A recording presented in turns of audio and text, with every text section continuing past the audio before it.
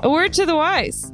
We are an explicit podcast tackling content with adult themes, as well as entering spoiler territory if you aren't caught up with us. So fucking catch up.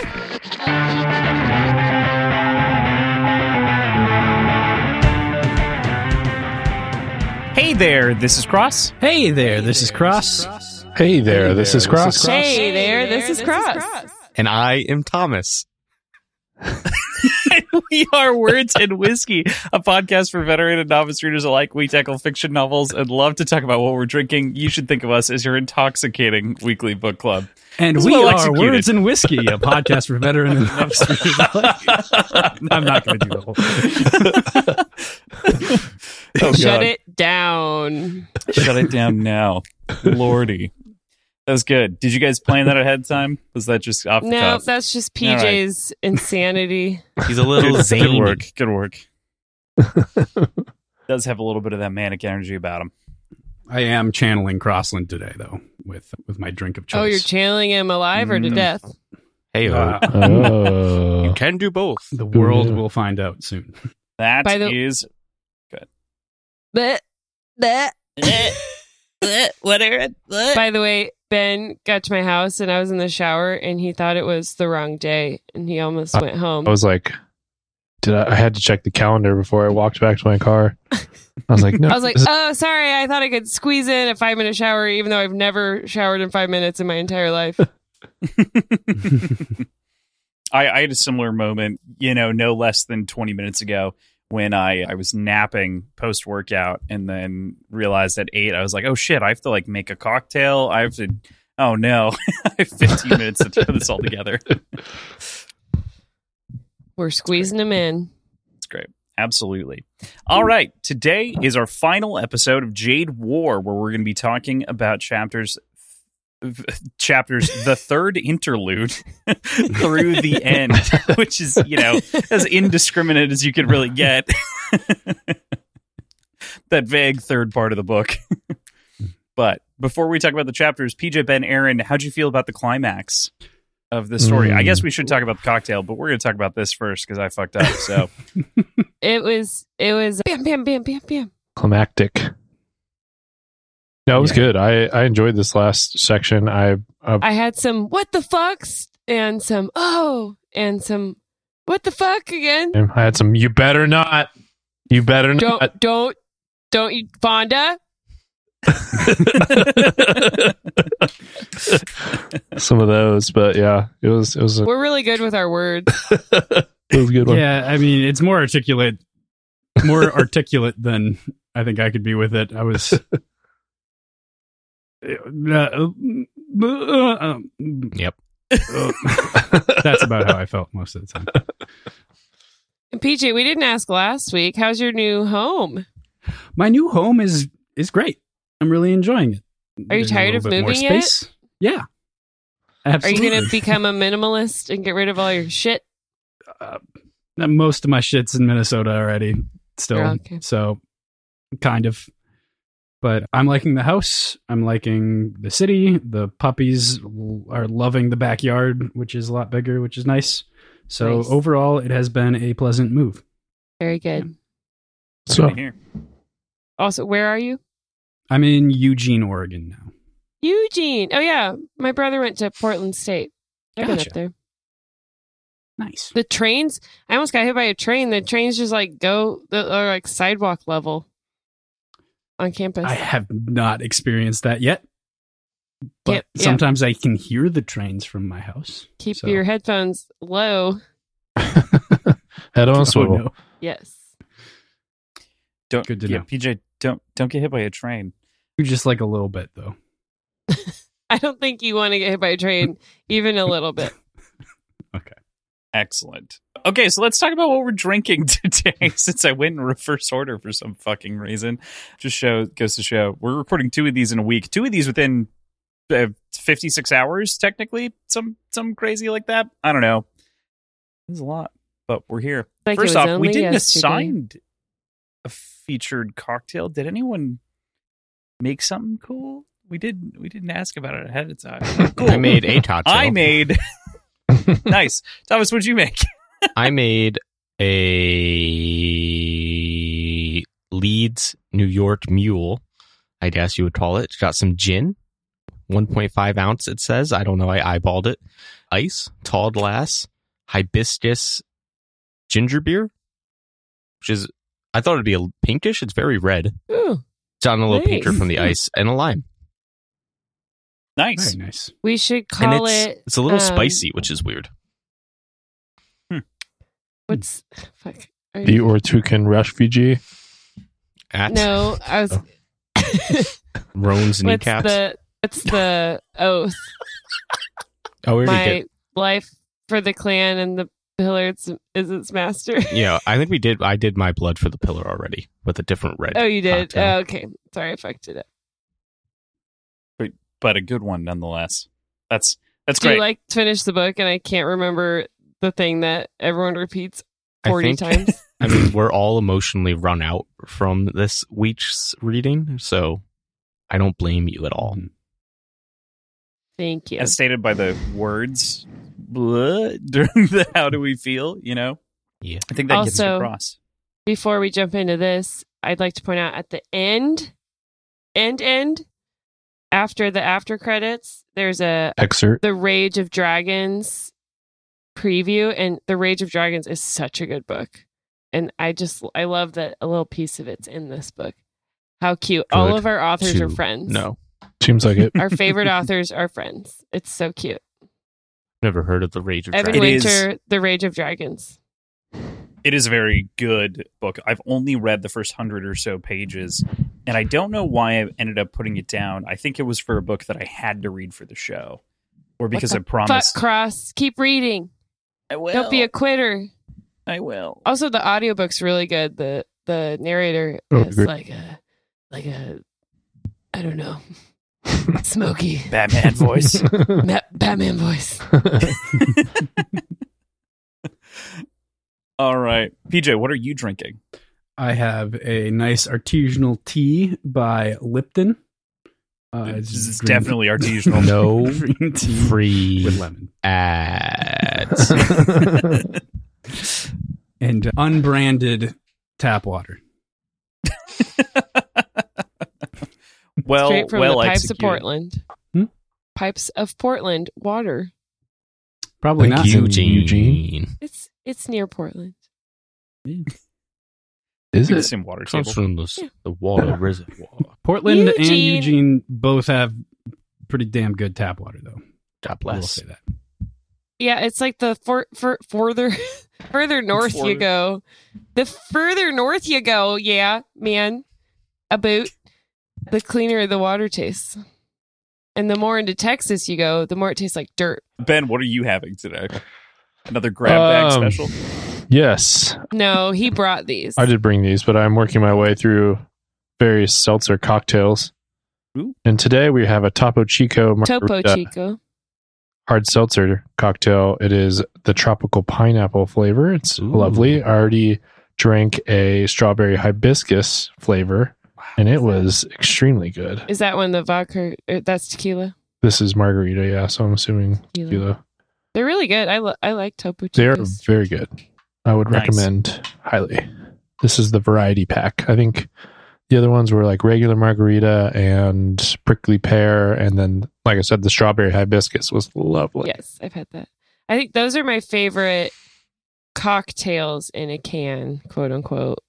I don't think I've tried I'm them. having coconut water because I'm still sick. Vita Coco. And it is a 33 ounce. Jeez, Specific, good boy. lots of water. So I might need to be the piss boy this episode. I tried one of those once and was just like, this is gross. I'm not a fan. My husband calls it cum water. Wow, that was graphic. Thank you, John. You can call it. Very Can you- cool. Can you beep it?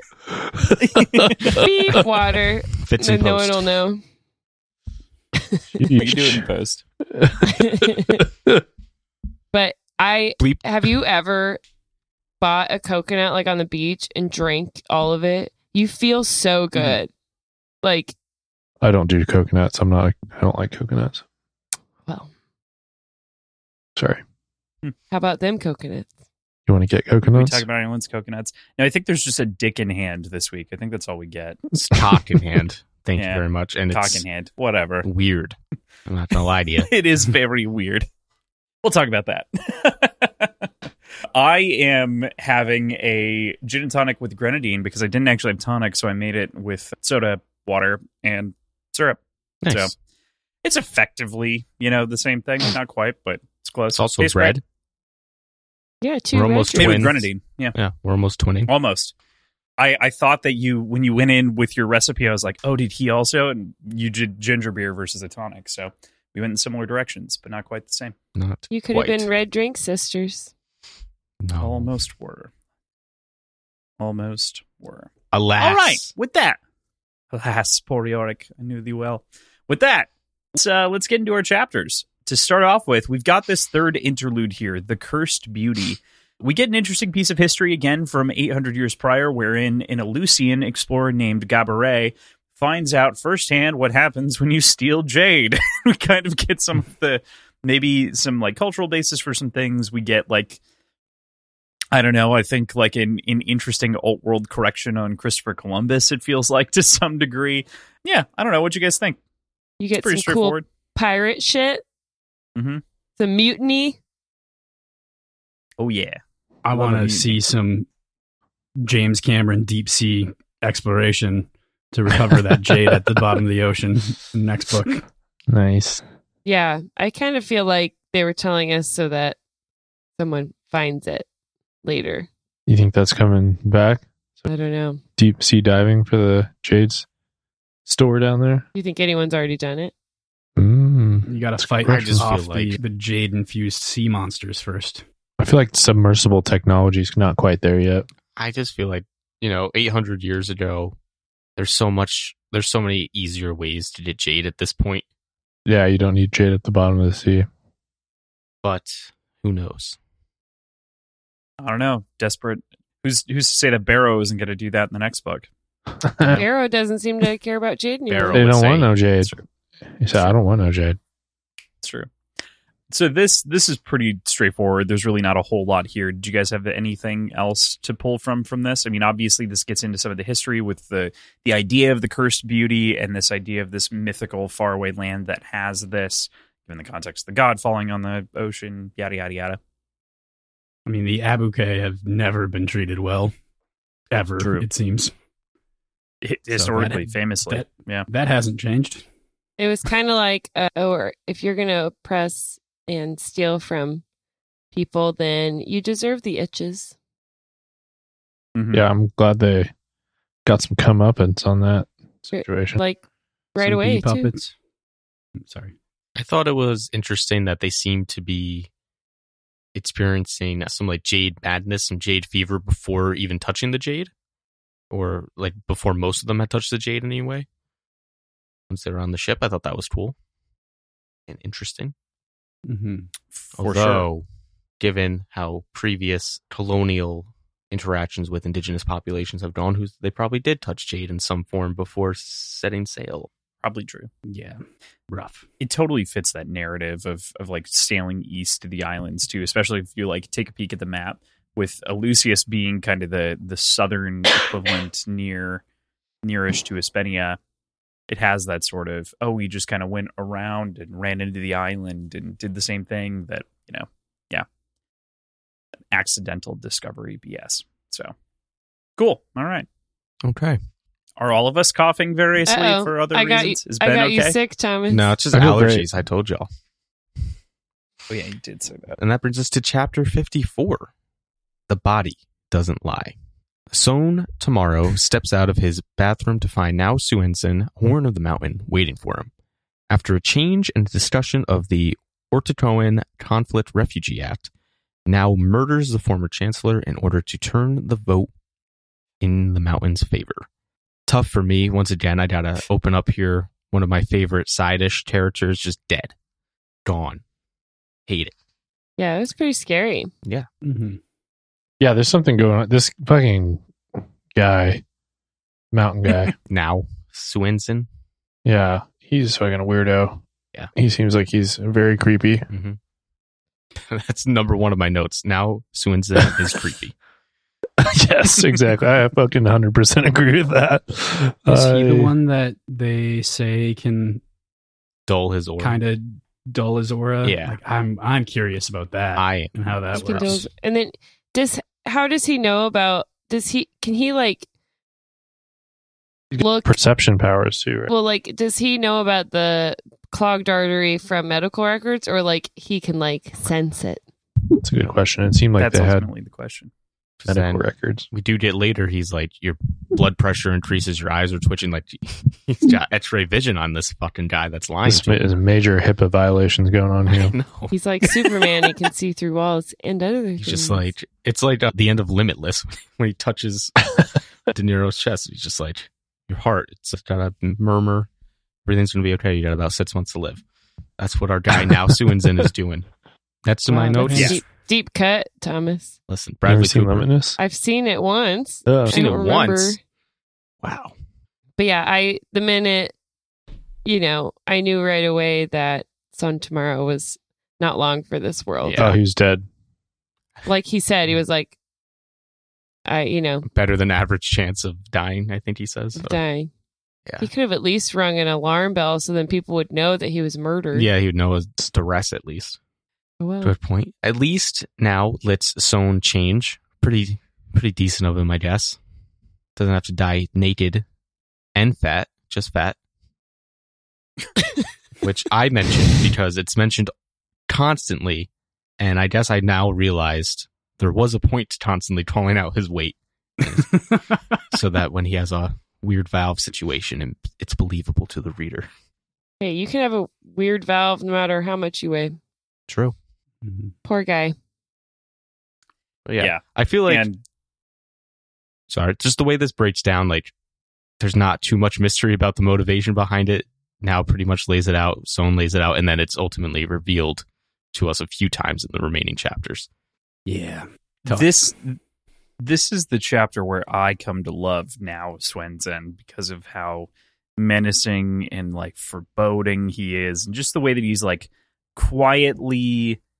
We've called him creepy, but I think that it takes the step beyond creepy of like, you're fucked up, dude.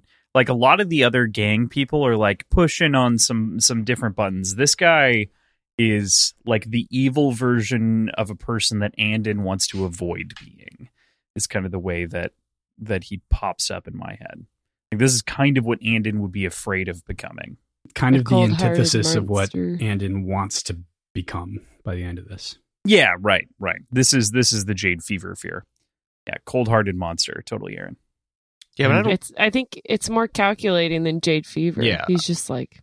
Oh, no, I'm not suggesting that. Well, I don't think there's any... I'm not suggesting that at all. I don't think it's Andon-like at all, though. Because there's no greed in it. It's all serving that. Like, it's all, like, his duty to his clan and his mission. It's not to kill in order to... He likes killing. It's not...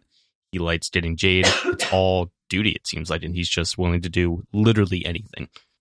But I don't get any greed behind this. It just seems like they say he's a dog. It's like the black eyes of a shark.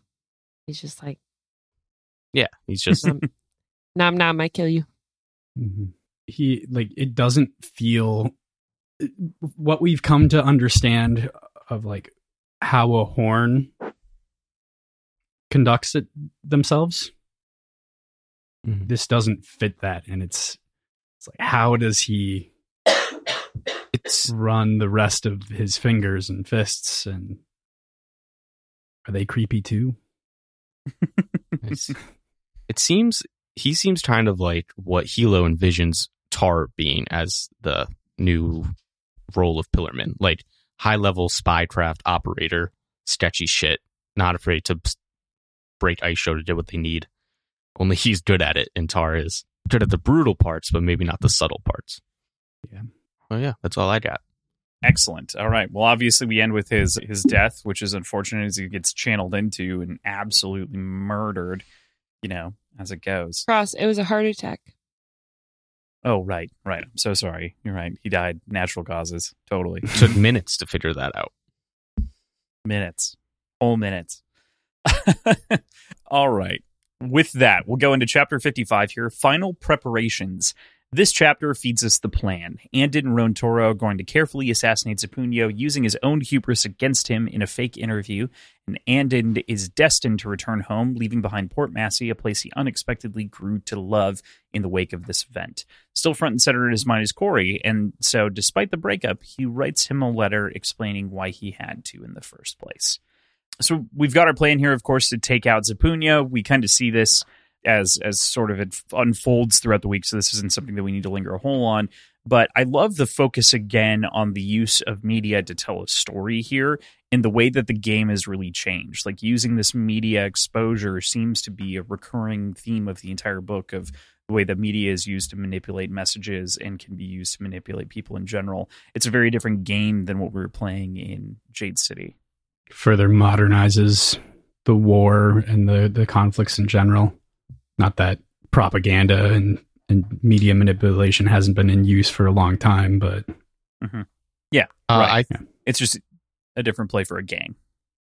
Yeah, I think it also, unless Ben and Aaron want to chime in, I think it speaks to the growing like media presence and awareness that everybody has of Hilo and Shay too, which is, they're new to the role. They were underlings, and then now it's been like 6+ years in their roles, much more public figures, and it makes sense that they're being attacked more in the media, in Shay's case earlier in the book, but then now also Hilo has that more knowledge about how to use things to his advantage. And on the other side of that too, Zapunio is trying to emulate the pillars in the Greenbone clans as much as possible from the Yuiwan Islands, and kind of copy the structure, the style, and sort of all of the different things in his own way. And so it makes sense then too that he's like, I get a chance to like be legitimized, so I'll take that chance. I also love the notes here that we get on the Imagined Family phone calls from Andin, and like listening to the other people of the other side, and it becomes very clear that he just longs for that familial connection in a huge way, and wishes that he could be there. Yeah, like picturing them in the room. He's definitely ready to be back home. But he also likes Port Massey now in its own way, so it's being torn between two lives. And an always tragic figure. And like, he's changed a lot since he moved, so he's probably worried about what that means when he comes home. True. And who will suck his dick in KCON? Golly, gotta figure that out. It's an important question. It's ultimately a really big deal. PJ, you look like you had a dick sucking comment. I'm just wondering if he'll be able to take advantage of the brothels in the city. There you go. I hope so. Hope they've got something for our boy. Fair. But seriously, it's interesting to see him longing for it now, and then when we see it later when he actually comes back, and him seeing how everything's changed. So it wasn't even like exactly the way he imagined it. Yeah, that return being a big part of the want or the desire of something, it never living up to that expectation. Yeah, we get a lot of that expectation differential this week here, which is a big part of his story at the very least. So there's the letter to Corey, of course, and leaving his family and friends and everyone else behind that he has come to love. This is sort of that duality that we were talking about. What did you guys think of the letter to Corey specifically? Anything that stood out to you? Any feelings in general? Was it too beggy? Was it, do you the letter always seems like a good idea in a broken relationship situation. I feel like it never quite works out the way that you want it to. But like, Corey didn't really let him explain, and Andin didn't really put the right things into words. So I think the letter's good to like maintain some type of friendship. I was going to say this particular letter, he didn't go too like far one way or the other, and he wasn't like too much of a bitch about it. Yeah, he wasn't simping too hard. Yeah, so I think this was about as good as as good as a letter could go in this type of situation. But regardless, the letter never hits the way you want the letter to hit. Yeah, is that from I was going to say experience? it. it kind of proves his inexperience in relationships in general. It also just kind of didn't go anywhere, but I could see it paying off in the next book as like a means of maintaining some sort of friendship with Corey, like not leaving things unsaid, potentially, maybe, but I'm kind of in Ben's camp here. Like it's a little futile and never goes the way that you want it to. Sounds like a good idea. Never functions. Yeah, I definitely agree with that. Of course, he comes to accept what's going to happen to him, or the potential for what's going to happen to him as they go to execute this plan with Zapunio that we see over the next couple of chapters. But I love the quote here. And there's just a lot of beautiful imagery and a lot of quotes that I pulled this week because there are just so many damn good ones. But Andon had been indoctrinated since childhood with the idea that for Greenbones, the possibility of death was like the weather. You could make attempts to predict it, but you would likely be wrong. And no one would change their most important plans due to the threat of rain. And it's just, it's a good one. Yeah, that was a pretty dope quote. When I read that, I was like, Roan's dying. You did? Was that your reaction? Oh, no. Yeah. But I thought Wen was going to die. Then Wen did die. Yeah, technically That's she true. did. Yeah, then he survived. I was like, oh, he survived. Then I was like, oh, fuck, he didn't. Keep your gloves on, my boy. He just needs to walk around with those gloves on. I know. Oh, I think that we can get that. We can have that conversation later. But I was like, why the fuck did he take the Yeah. Or put it back on when you're like chilling. fucking pocket? Like, what are we doing? Keep the pen on you at least. Like, what's up? Yeah, like, I don't know. Yeah, given what they were going through. Absolutely. And they're stressed out of it being... Yeah, we'll get there. We will get there. I do have one more thing on this chapter that we alluded to before we got into discussing the book.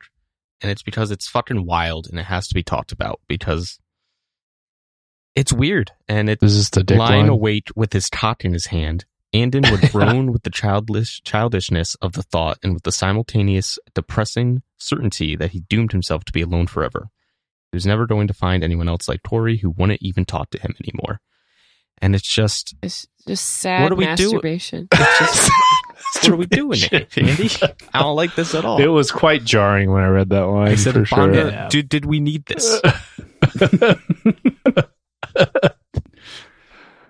You guys You saying know what? you don't, Yes, you we did. never sad masturbate? Don't answer that. Tears are great lube. I gotta go. It's been a pleasure. You brought it up. I didn't bring You up gotta that. go be a sad boy in your room alone. I was talking about how this it was a weird thing to happen in this book, and you're talking about you took it to another level. I will not take any blame for where that went. That's all. I reject it. It's part of who I am. It's true. We cannot be stopped. You summoned us. But I guess. Thomas, Yes. I agree. It was like, oh, okay. It was another one where I was like listening outside, and I was like, whoop, I was like, oh, damn. Okay. look around. Oh, did anyone else hear that? Yeah. It's just an audible, hey, yo. Okay. But yeah, that was my last note, which seemingly brings us to chapter 56. No surprise. Did another now Suinzin chapter here, though we initially open with Ven Haku, son of Ven Sando, who's plotting his coup of Aitmata with 5 trusted underlings at a nightclub in a mountain-controlled part of Janloon.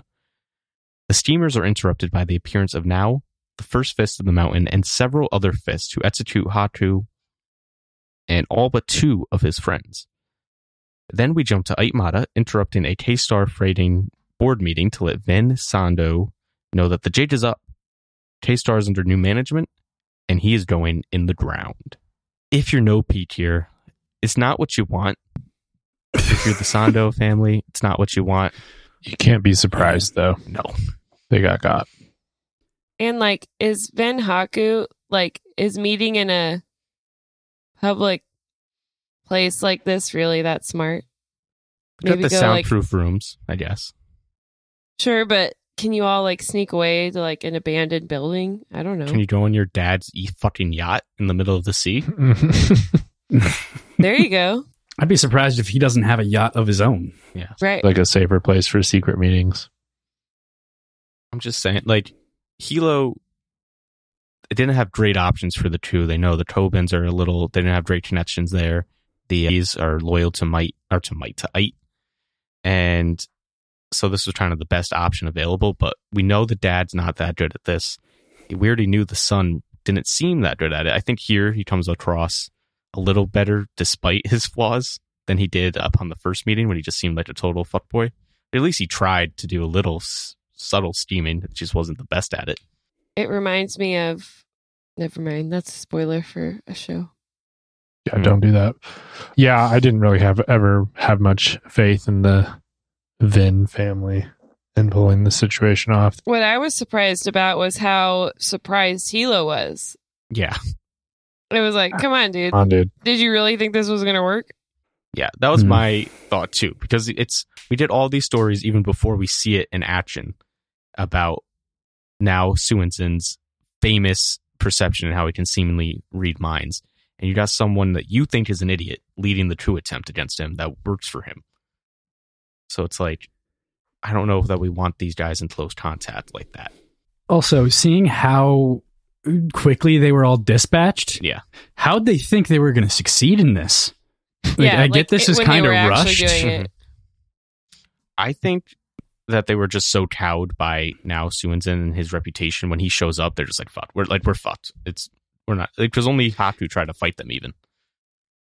What was their plan, though? Was their plan to like avoid now altogether? I think so. In the It coup? seemed like they were just Okay. going to ambush Ite and then hope for the best. Hope that once she was dead, everyone would just kind of fall in line. Which it's like, And they even said, Not a like, great kill plan. her first. yeah. Like, kind of knowing that they wouldn't make it through everyone. Right. It just seems like we need more I than don't think Cynthia they well made Rice. it thought through out. her at all. Yeah. No.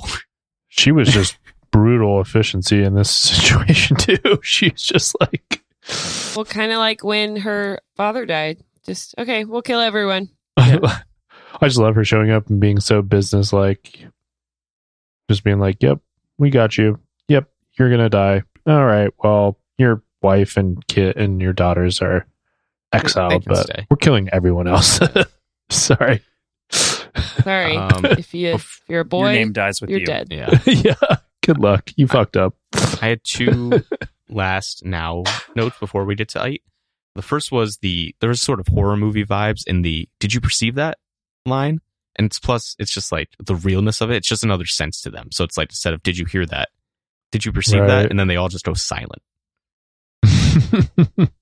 Sure did. And then there's just Oh boy. our boy now Suinsen, just eerie. Yeah. Extremely. Again, same sort of thing where it's just like, you're on a different fucking level of this game, man. Yeah. I'm glad that finally paid off with him, just like hearing about him and actually seeing him in action. But they built him up this whole book, and then instead, Gaunt Ash, we see it a couple times throughout the first book, and then it pays off at the end when we see Andon dispatch him, and we were like, okay, that was cool. That was a worthy fight going on. Right. Now it's like, oh shit, this guy really is nice, and the mountain is still fucking shit up. Yeah, they're just fucking Mountain is really fucking good at this shit. Aitmata. She's good. She's good. Still Bay. Still Bay. Yeah, that's actually sort of my note, is that Ite takes over, or, like, retakes over, and re-solidifies herself as the baddest motherfucker around. Just rolls into a board meeting of the biggest company in K-Con, maybe? Like top 5, it seems like. Huge company. Dismisses the board and is like, yeah, got your son's head in a box. What up? She's like, but I won't open it, but it's in there. Pretty nice of her. And Huh? you're going to die too. Yeah, she walks in. She's like, hey, yep, we're selling the company. You're dead. Here's your son's head. Your other sons are dead. I wonder how many sons he had. Do we know? I'm sure they probably is mentioned it offhand when we first meet them, but I don't recall. Yeah. Because I was thinking when she said that, I'm like, oh, I guess you don't want to have a lot of kids because they're all forfeit. Yeah. I'm kind of surprised she let the wife and daughters live at all. Why is that? I mean, she's exhibited ruthlessness constantly. Mm-hmm. Why open any doors to like a path of revenge in general? Yeah. And she's also exhibited, like, don't underestimate the female heir of somebody because they can fuck shit up. Right. And you're leaving people alive that now have a reason to want to avenge their family. Who can pretty easily go to, like, down the street to the family that wants the same thing. Like, I'm sure they have a lot of really great information that they could share. Itmod is canceled for being sexist. Gotcha, Ite. We got you. We got her. I did want to make mention because Aaron asked the question: 3 sons, 2 daughters. Okay. Brutal. The one had already died, so just 2 more. Do you think she will keep her word to let them be buried with their Jade? Seems like it. Why not? I don't know. She seems to like having it around. I know. And she's not, like, superstitious or, like, she doesn't seem to care what the gods think. Mm-hmm. So why not just take more? Right. Like, I'm not even necessarily to wear, but just to use as a resource. I don't think she's struggling for Jade. Right, but, I mean, she hasn't been, and they've already done other things to get every piece they can. Yeah, that's fair. But, I'm not, like, a stickler to it. I was just curious. It just seemed like I could see it. I also don't think she's the kind of person that would bother saying that if she didn't intend to. Like, what would that do? Mm-hmm. Maybe I don't know. Yeah, especially because Sando doesn't seem. She remarks he has a tiny amount of Jade. He doesn't have a lot of fight in him from the looks of it. Mm-hmm. I think it goes like kind of hand in glove with the not opening the box that has his son's head in it. It's just like, it's a little gauche. She's like, yeah, I'm going to kill your male heirs. I'm going to kill you. But I'm not going to strip them of their Jade. That's crazy. That's nuts. That's beneath me. Strip them of their heads? Yeah, that's fine. That's in line. What's in the box? Do you think he opens it? It seemed like it, right? I don't know. But, like, after the scene, do you think he opens it before he dies? Doubt it. I think he knows that Ite's not a bluffer. Yeah, I don't think he'd do that to himself. Yeah. I don't know. Look into it and then get your head chopped off at the same time. Feels good. I do that. That's just for weird, the though. For the moment, For the sad boy, just make it epic. You like now Swenson and now this. Like, I'm kind of worried about Cross. You should just be. Now. Do you expect him to like hold it like Yorick? Yes, exactly. And then get his head sliced off. I just like he just holds it to be or not to be. And then dead. Nice, James. And then toast. Yeah. But yeah. That's all I have, really. I know that we talked a little bit about now Swenson being brutally efficient, but how about with those leftover fingers and fists, right? He's got the 5 guys in the room, kills 3 of them because he can tell in their hearts that they're lying. Yeah. Thank you. Yeah, good point bringing that up. How can he tell? Tried? Wouldn't your heart be beating really fast either way? They didn't mean it. How could he tell? He's feeling out their Jade auras. He's molesting their Jade auras. What? Oh, jeez. That's too much. I don't know if that's wrong though. I don't think that's wrong at all. I was going to make a lighthearted He's joke. He's diddling their auras. His brain fingers are going into their auras. He's diddling. We're gonna get yeah. This is the episode. Do it, folks. Let's go out with a bang, as they say. I feel uncomfortable once again. And then the 2 others that ultimately give up their ears and they're assigned out of the city. I appreciated the way in which this act of rebellion was handled. I mean, again, like you had mentioned, Thomas, incredibly efficiently, but then also it really kind of paints the picture of like, there can still be life after a grievous wrong as long as you truly, give up. Repent. repent for life. I would See like the error of your ways. it would be sick to see how he can just perceive so much, even if it's not like everything, like a training montage of him as a boy under Shatarian occupation, but just to see it now would be cool. He was locked in a sewer for 31 days, fed gator scraps, just chewed on raw gator, got pieces of jade from the inside from consumed Abacate kids, and then trained himself in person. I don't know. What Anyway. the fuck?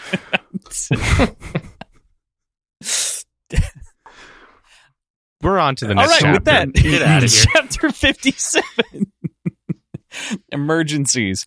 With Wen away in Hispania, Hilo is left to watch and take care of the kids. After a bit of play, Hilo is pulled away by a call from Juan explaining the death of Ven Sondolan and the conspirators, as well as Ite solidifying of her base within the mountain between the Iwis and the Kobans. After getting off the phone, Nico tells Hilo that Rue swallowed some jade buttons. After rushing to the hospital and quick treatment, Hilo is informed that his son Rue is in fact a stone eye. Further, we also learn that Zerpunio is going to be out of reach, and Hilo cancels the planned assassination. I love this chapter. I think it's... I reread it all 3 times this week in preparation, and in the 2 days, listened through it twice.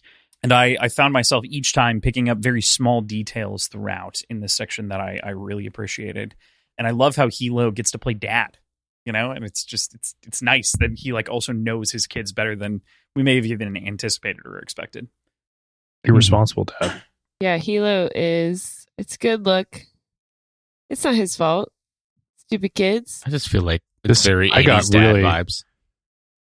Man, I was 70s. full on American gun problem in this. Like, lock up your Jade. That too. Yeah. Poignant. Well, it was like some buttons. There's so much jade around. I mean, It's like, this is dangerous weapon. Ben, accidents happen. There's a reason why every boy in the world has the stitches under their chin. I do not. Okay, accidents happen. Not clumsy. Never gotten stitches because I'm terrified. Weird. I have a take about... Weird. I have a question and possible take. So the jade buttons were in the study, right? And it Yeah. was Lon's former study, so presumably his old desk. Sure. So it's just like, I don't know. I found it like there was the jade and a sudden thing after like the jade had been there for years and now it's coming back to haunt them.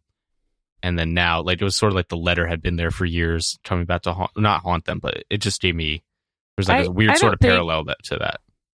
I don't think that's a true parallel because them finding the buttons on the false clothing, Mhm. that happened more recently.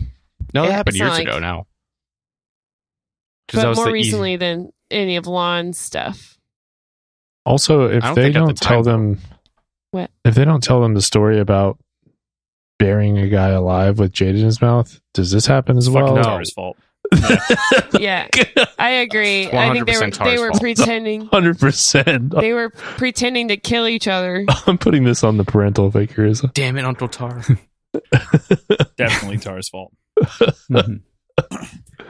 Why couldn't Tara have died and Ken have stayed alive? God damn it. God damn. Yeah, to your point, Thomas, I think that the one thing that did change between the offices is they found the letter when they were cleaning out the office and the desk and replacing everything in the room. Okay. So it does have sort of that parallel, despite the fact that they found the buttons. You know, they liberated the buttons at the beginning of this book, and it's been like 2.5, 3 years since. So it has been sitting in that room, in that same room. So maybe there is something of a curse there, but you know, I don't know. It's one of those things where it's like, how much superstition do we place on the book that has a bunch of superstitions in it, and with characters that do and don't believe in those superstitions? It's interesting. I just thought it was weird that both, like twice in this book, both having to do with Nico, there was things that sat in this desk unthought of for years and then suddenly come into play. But Nico's not the one getting poisoned. Nope. No. He's just No. the one poisoning. Before we get to Nico and the Poisons, which sounds like a kick-ass band name, let's go over to Jwen. And it's really interesting how he's done such a wonderful job replacing Ken. but there's still, like, obviously in Hilo's head, there's this sense of missing and longing, and that's where that desire for revenge comes from. But yeah, him picking up Joanne's the stepping phone and being like, "Why is Joanne calling me?" Oh yeah, that's sad. Right. Hashtag sad. Yeah, well said. Sad boy.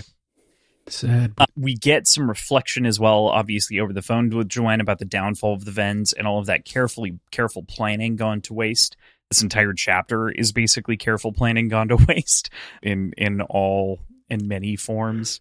But that one in particular, like we had mentioned before, Hilo is a little bit more shocked than I would anticipate, in this regard of like, well, he took too long to do it to begin with. So what would you expect?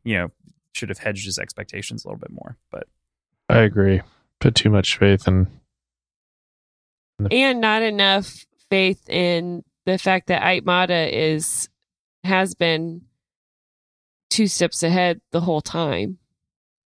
He doesn't want to give her the respect. It was a dice roll. It was a good dice roll, but it was a dice roll nonetheless, and it didn't hit. Yeah. Move on. It's not like he lost anything out of it. Just they did. They died. Well, he lost his only scheme. Well, it was a house money scheme, I feel like. Succession scheme. Yeah. That's a hard word. Succession. Yeah. Bing, biddy, ding, ding, ding, ding, ding, ding, ding, ding. Great show.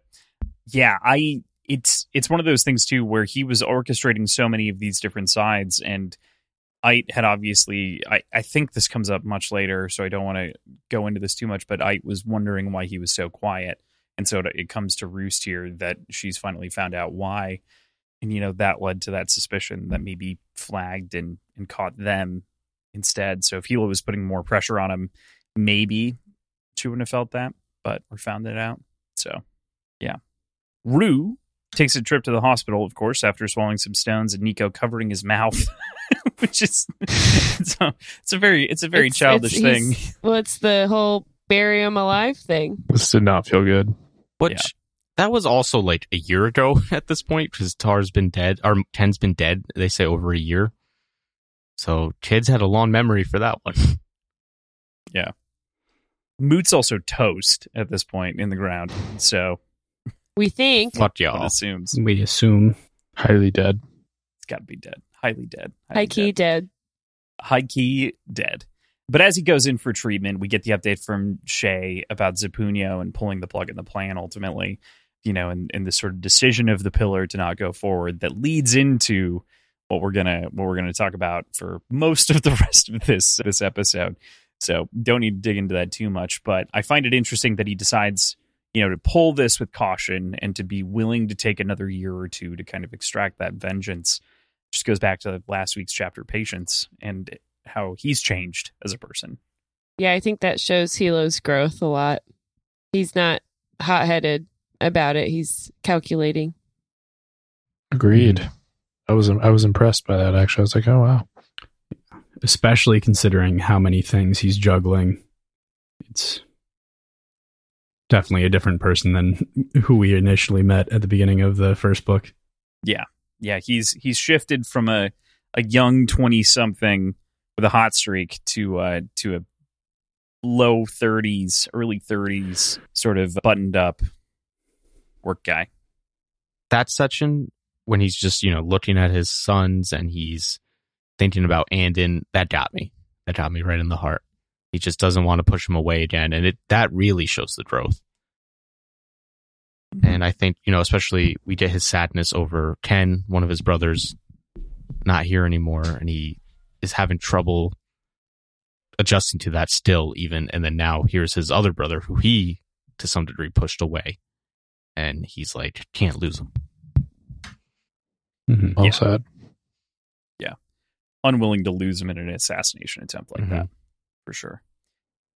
So rounding the corner on the hospital trip itself, I find Hilo's response to his son being revealed as a Stone Eye to be reminiscent of the same sort of protective note that we kind of talked about with Andon. He's all about preserving his family now. He's really kind of changed in a big way where I think, if you would have had this kid at the beginning or in the middle of Jade City, it would have been a very different kind of beast of parent. He's much more seeking to preserve life than place some sort of unguided expectation upon his kid. Or maybe it's just that he's dealing with the reality. I did want to bring up, before we dive into kind of that, we asked the question very early on in either Jade City or Jade War about specifically children's exposure to Jade. And I did have to pull my answer from the section and then reword it on the fly when you guys were spouting off stuff about the kids. But yeah, It was from this book when she's at the spa meeting. Yes. Yeah. You're right. Yeah. Yeah. That makes me very mad because I forget who of you, but you ended up being right. That was me me. a stone eye, but for the wrong reasons, and that's the worst type of right, and it makes me mad every time. Why for the wrong reasons? What would you I think say? I was just right, period. You can say that. Because the assumption was that because she's handling Jade, it could lead to the kid being a stone eye. Because she might not be reactive, but the fetus could. Well, yeah. Also, like, what if you wear Jade and you are pregnant? Is your fetus protected? I guess so. I would imagine the culture that has grown with Jade for hundreds of years would know that and take the necessary precautions. If that were the case, I just think it would I be still known. see pregnant ladies smoking. I'm just saying. I've seen it. All I know is I was right. Regardless, Ben was right. Again. All right, man. I'm Just getting back into Rue. As soon as I get it, it's a stressful situation and there's a lot of things going on. But as soon as Hilo made no mention of a Jade aura irradiating from the kid, I'm like, this kid's a stone eye going into it. So I think probably he expected something like that as well, and that tempered his reaction a little bit. I was surprised that wasn't mentioned at all, though. The lack of Well, do kids aren't like a conduit yet, right? Is that why they get the itches?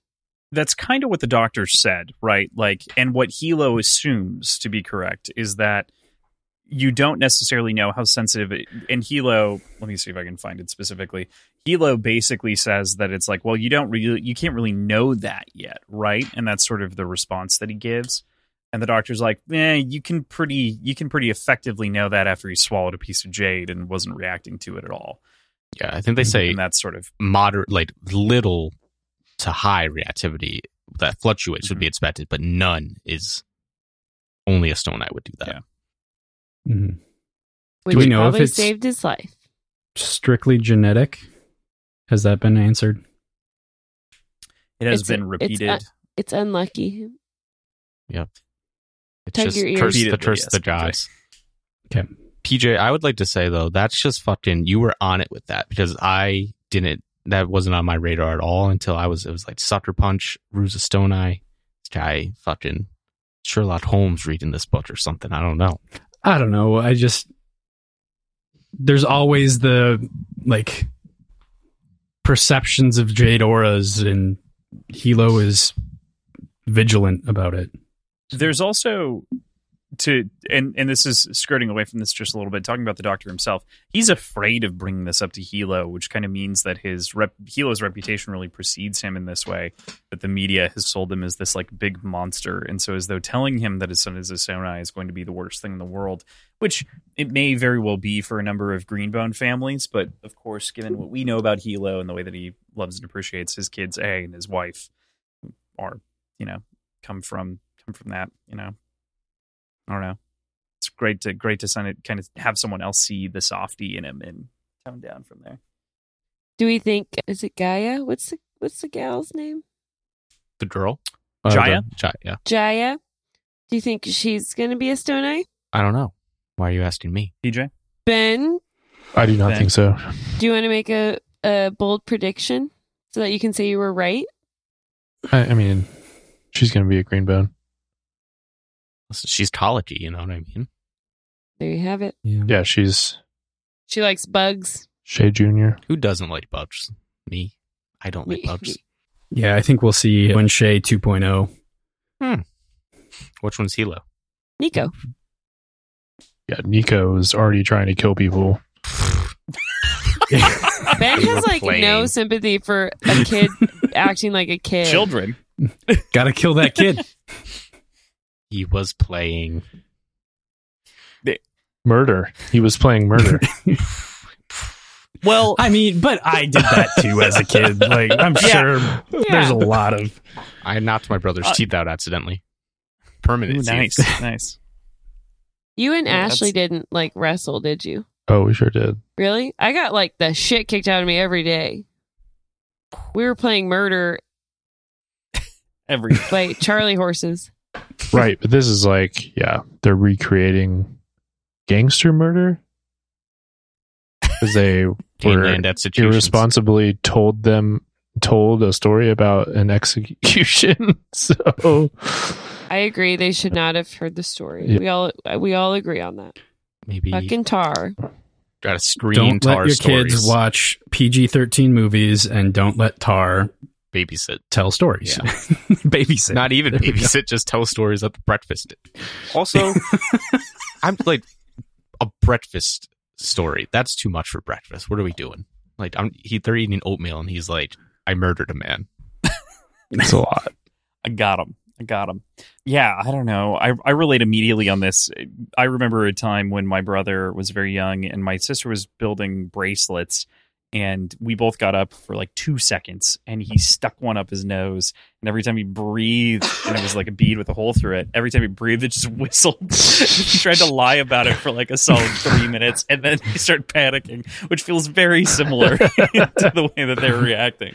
And then we're panicking because we're like, are we going to get in trouble for what you sticking this fucking bead up your nose, you idiot? At least you have 2 nostrils. It's good stuff.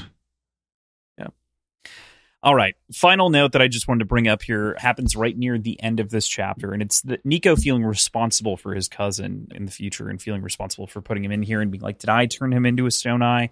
And that sort of things. And Hilo kind of, leaning down like a dad and assuaging that fear and saying, he'll always be a stone eye, but that doesn't mean that there aren't plenty of things he can do. Look at your ma on a business trip right now doing useful work for the family and the clan, even without Jade. Hilo turned stern. You'll have to protect him, though. Keep him safe. No more scares like we had today. Understood? It's just this, I don't know, just it's a great Hilo Great Daddy. thing. Only you knew. Hilo. expectation. It got me Hilo too. Daddy. Got me in the heart, but mostly Nico finishing it with, yes, I won't tease him anymore. I'll be a good big brother from now on. Just like, that's cute. I like that. That's my little heart. It's warmed up. Pitter pat. Pitter pat. Very I cute. did like the irony of him talking about Wen's position in the clan with reverence, and it's like a quarter of what she's actually doing. Yeah. Totally a fraction of it. Speaking of, Yeah, brings us right nicely into the next chapter. 58. White Rat's Decision. Wen arrives back to her hotel after a long day of designing, longing for nothing more than a nap. Unfortunately, she is greeted with news that Hilo has been trying to reach her from the hospital in Janloon for hours.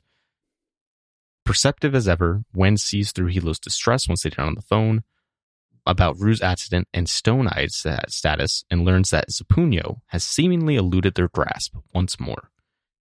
Wen then, after taking a beat to kind of absorb everything, calls Shay. We flip to the weatherman's point of view as Wen convinces her to continue the assassination plot, with Wen joining the fold. Wen So is from very here- persuasive. Yeah. I can't help but think about, like, from here on out, we get a lot of phone tag and a lot of like miscommunication problems, and it feels a lot like nowadays watching Seinfeld or Friends. Like, if you just had a cell phone, Yeah. Or a all beeper. of this could go away. It was tough. Agreed. Mhm. But good job for Wen for stepping up. It would have been better for her if she had like run home to take care of her kids. She's just a badass. Yeah. You knew she was going to try to step into this role, and she's very convincing. And pretty good at it. Yeah. Honestly. But before she makes that decision, she's kind of rocked by the revelation that Rue is a Stone Eye. And I think obviously we get Hilo's reaction to it the chapter before, and then their little discussion about it where he's had time to absorb it, and it's hitting her for the first time. And I just thought that it was so interesting to see her thought process play out. She seemed to care a lot more, or Than Hilo did. Or at least be affected by it. she knows what it means, and then she even says, like, for a boy, it's even worse. Yeah. Mm-hmm. That part did hit me, where she was thinking through that for sure. Yeah, I'm sure she expects and understands that Hilo is okay with it. Like he doesn't see it as a slight of the gods or anything like that. But it's still like the kid's going to have a tough time of it going forward, and I'm sure that's a lot of what she's feeling. Yeah, It that seems to be at pain least. of like knowing what he's going to have to deal with, and that it's going to be even worse for him. Mm-hmm. Since he's the child, he's a man or a boy, and He could always live anywhere else, and it wouldn't be a big deal. I was caught off Only guard by on her Cape Cod. apologizing for it, though. That was very yeah, it was heartbreaking. kind of sad. Yeah, And then Hilo just kind of being annoyed because of everything he's got going on and gone through that day. Yeah. Yeah, it is like you definitely wish she had just been in like Morenia and just getting home and he'd been telling her this and not across the world. Yeah. Another interesting piece of this, though, is how Nico comes into play and how she talks about how she had this sort of like underlying knowledge almost that is or intuition, I guess. And that's what she thinks now compelled her so strongly to bring him back into the fold. Gotta have a male call. interesting. Yeah. Yeah, that was interesting. That felt there was something that the way that was worded, and I don't know if I'm just reading too far into it, but it made me think like, did Wen know that Hilo was going to kill Nico's parents going into it? She sent him there Knowing Nick, to get Nico, right? Not necessarily like to work it out and bring him back. Mm-hmm. but knowing Hilo, you have to know that death is always an option. And she knows Hilo. Mm-hmm. And we never really we get Shay feeling like sick to her stomach about it, but we never really get Wen wrestling with the idea of it. As far Of as I the can mom recall. dying. Yeah. I had that in my mind to bring up too. I thought based on this, it seemed like she probably didn't bat an eye. Mm-hmm. She's a lot more ruthless than I had initially given her credit for. She's green in the soul, my guy. Green in the soul. Cannot be stopped. My notes jump back up too far. So I'm curious, based on Wen's thought process around in this, do you think that Rue being a Stone Eye and Nico being heir apparent now to Hilo, do we think that's going to color her relationship with her children going forward? No. I think something else is, but What? Her being paralyzed and brain dead? the fact that her brain doesn't work correctly. I think she'll recover. Oh, okay. The human body is miraculous. People overcome, Brain damage. yes. And being paralyzed, people walk again. All right. Other than that, I would say no. I don't think she's going to treat them any differently. Yeah. Especially if she had the inkling of it to begin with, or had the suspicion of it. I don't think it'll change anything for her. Okay. What do you think, Thomas? I'm not going to lie to you guys. I forgot about the brain dead part when I phrased that question. So that's my Hilo only said, reason. though, she's understanding people talking, so she's not brain dead. Right. I meant the brain Sounds dead like some part. stroking type situation. Because I, full disclosure, had to get these notes out quickly before we started because of super busy work. But Yeah. so don't read too much into anything, I guess is what I'm saying. Thanks for all your hard work, guys. It was a quick week. Woo!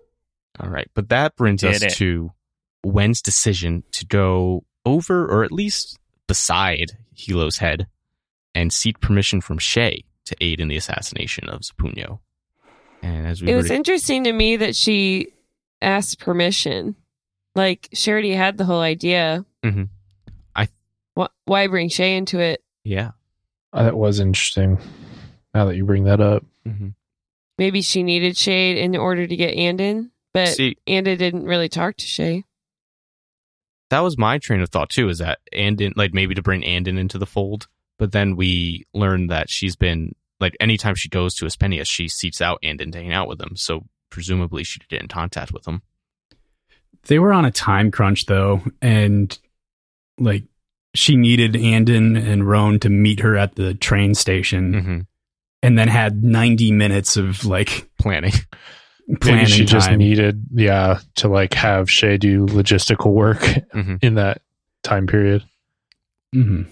Also, she doesn't do white rat stuff without Shade's permission that we've seen, right? Or that we know about, at least. So it seems like Right. that's sort of That's their true. relationship, is spy and spy handler. And it felt less like asking for permission and more like Pitching. making a case Mhm. for it and, like, pushing her into the Yeah. idea. I guess ultimately to gain permission, so never mind. But No, but yeah, I think me phrasing it as seek permission is maybe too aggressive too, because she is leading the charge and as we touched, very persuasive in her argument. And maybe Shay came up with part of the idea. Like, Mhm. maybe Wen was like, let me help. And then Shay, like, helped her work it out. Yeah, I feel like there's some logistical stuff that need to get worked out. How did they have that fancy pen on hand? That's just really cool. I'm excited to talk about it. some spy gadget shit. Yeah, but there's an interesting invoking of Marrow here by both Wen and Shay, and sort of the rationale to carry through this to the end. That stick out to anyone else? Wasn't it Marrow and Ken? Yeah. So Wen brings it up, but then later on, when Shay's like rationalizing it to herself, she thinks about Marrow's quote that she runs the clan as much as Hilo. I just thought it was a little manipulative by Wen. I could see that, especially because, yes, Jesus. Shay does effectively run the clan in tandem with Hilo, but technically, Hilo is the lead in this position. Mhm. And, like, we need to justify going over his head. So I can see some manipulation. Wen's a going there. smooth operator. Yeah, Wen's just fucking good at this. Fucking great at it. No question. Ugh. My last thing was just this quote from Shay that I think kind of epitomizes the whole rationale the Greenbones have for why they think they're so fucking perfect all the time. The smugglers of Punio, like the Shatorian Barrakan, like the Aspenian crews, epitomize power without honor, Jade without restraint, violence without principle. It's just, that is very clearly the Mhm. They're differentiation. not following the rules. Mhm. That's me.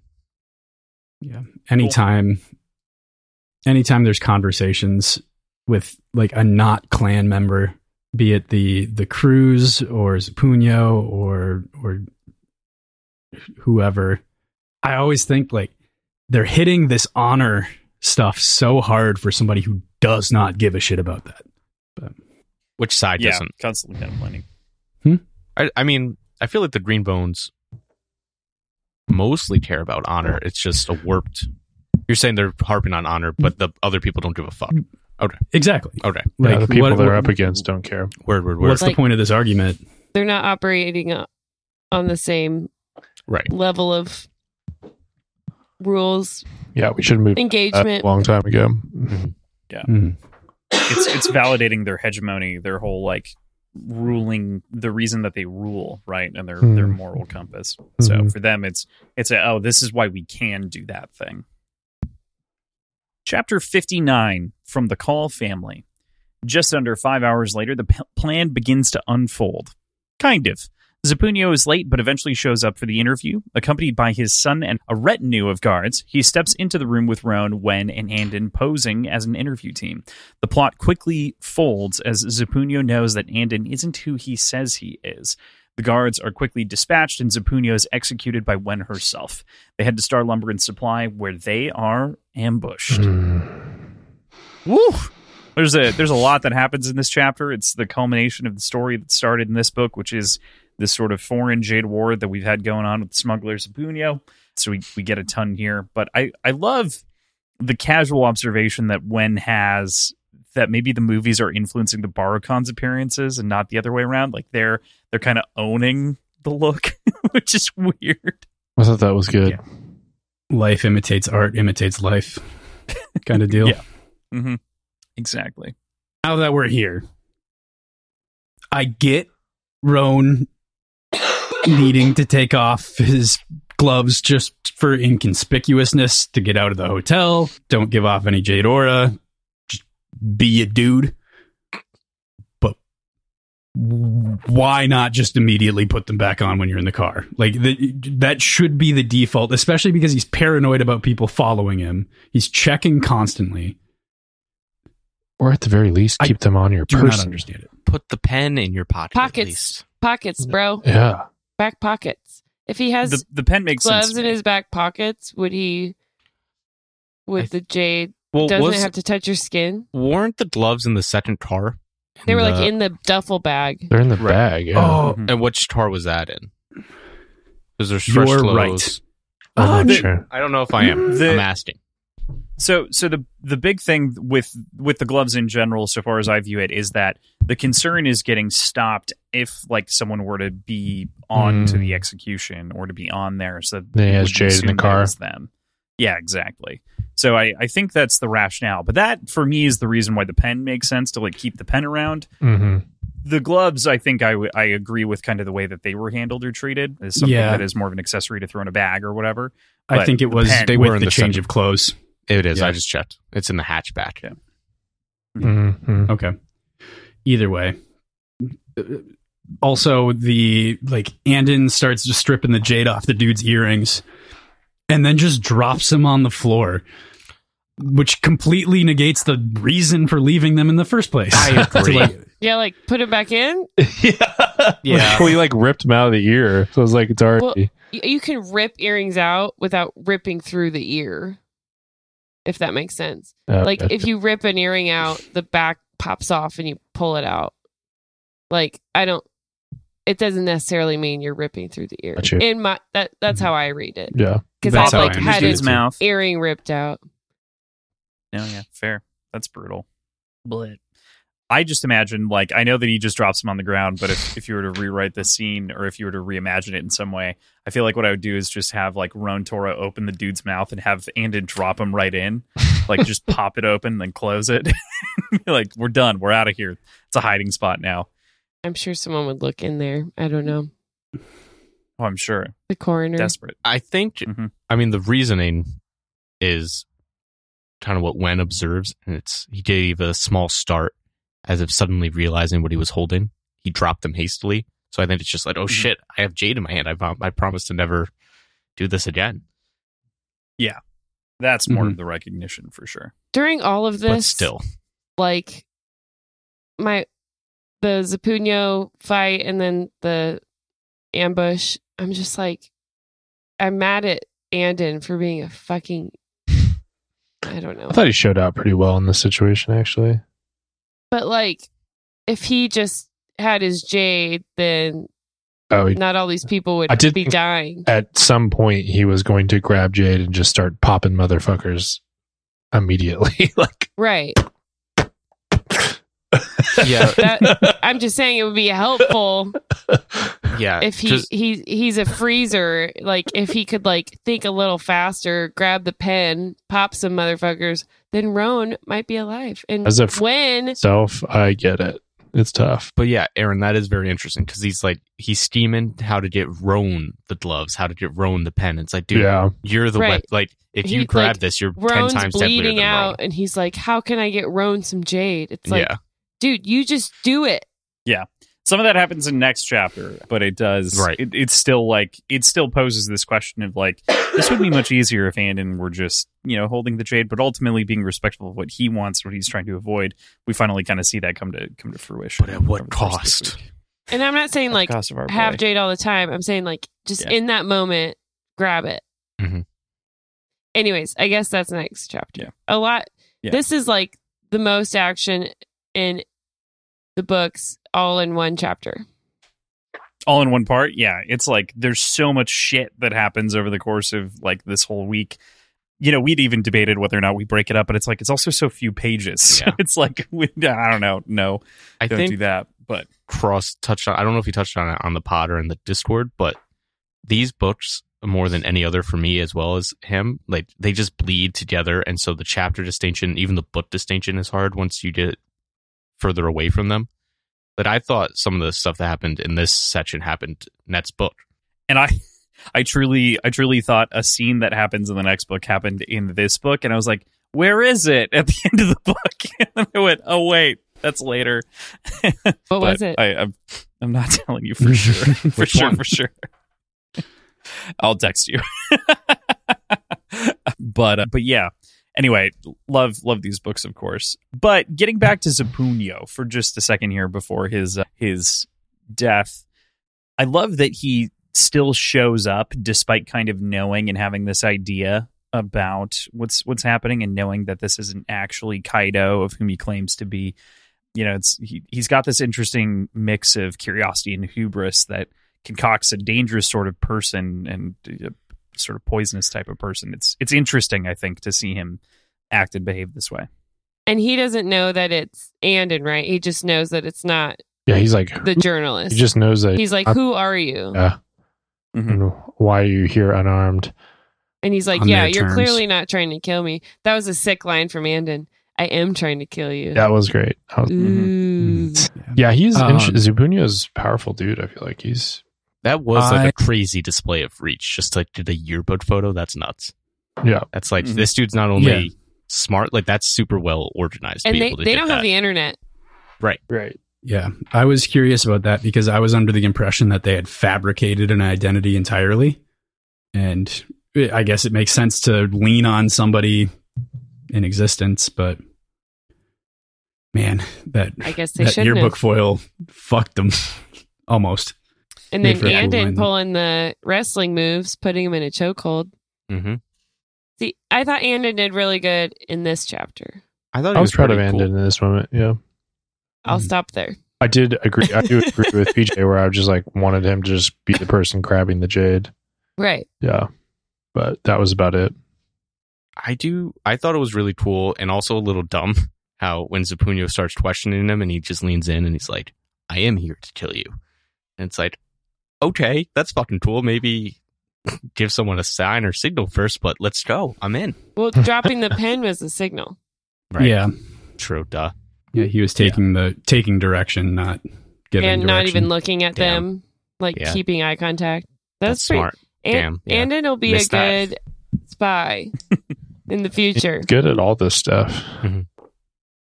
Just his, I don't know. Yeah. He His just trauma. overthinks a lot of it. Yeah. He's got a lot of trauma. Yeah. I mean, that's Rightfully why so. Hilo was so upset because Andon's fucking the best at all of this. Yeah. Yeah, and I think that ultimately I totally agree. I love Andon for many reasons over the course of this book, but I think this is really kind of a shining moment for him. The moment in which, you know, he's playing the part of the serious interviewer and goes from this kid of whom was so shy and like couldn't have held a conversation, you know, a book ago, 5 years ago at this point, with like a random person to now being able to hold his own with a criminal gangster in front of him and hold off this fake persona in an interview is just such a powerful change to show. I know we've been kind of memeing on him as the emo kid, but when he needs to get down and do something for the good of the clan for earning his place back, he's in it. Mhm. Yeah. I would say he earned it. He also has a cool beard Rome. now. That was nice. He did grow out a little beard. I thought it was a fake beard. He grew it out. Grew it out It's a real 5 years beard. older. Oh shit! Passage of time. I thought that Yeah, was actually yeah. a cool like writing tidbit to have Wen be the like. I don't know. I just thought it was interesting how it was seemed so sudden that he had a beard, and that made sense because like it's just part of who Andon is. So like, why would he think about it when we're just teleporting into his life like this?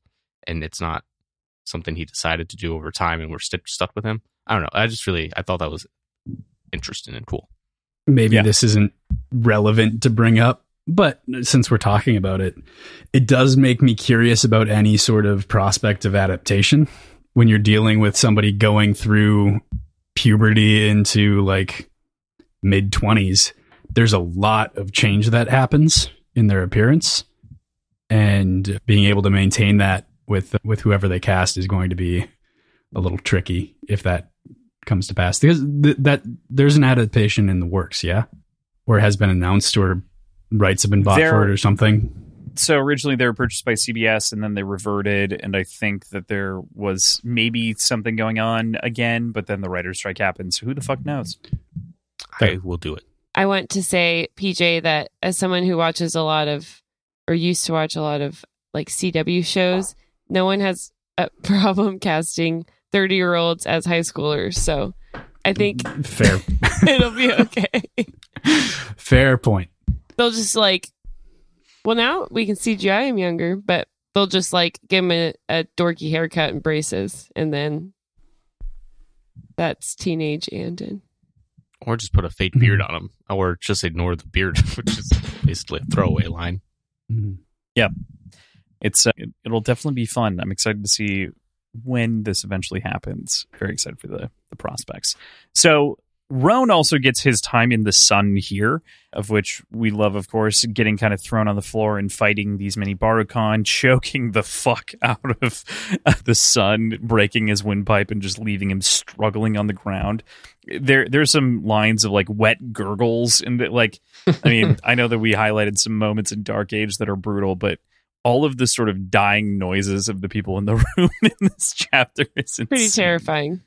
He laid waste. That's not a great way to die. It was cool how quickly he was moving around the room, just like dishing out destruction. Death. Yeah.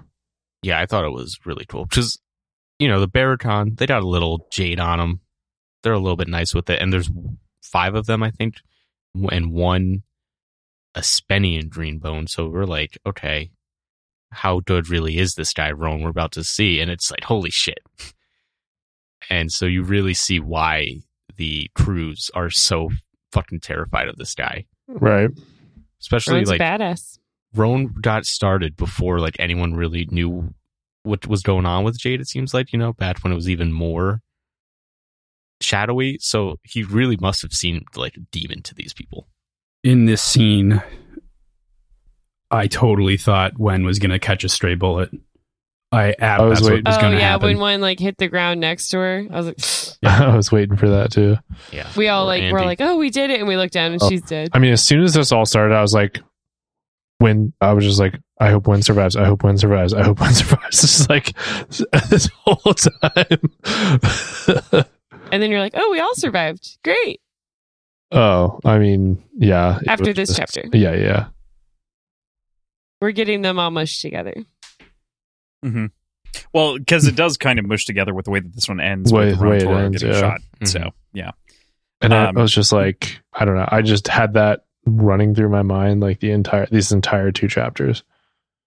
And how about Wen fucking killing Zapunio? Is that the first person she's ever killed?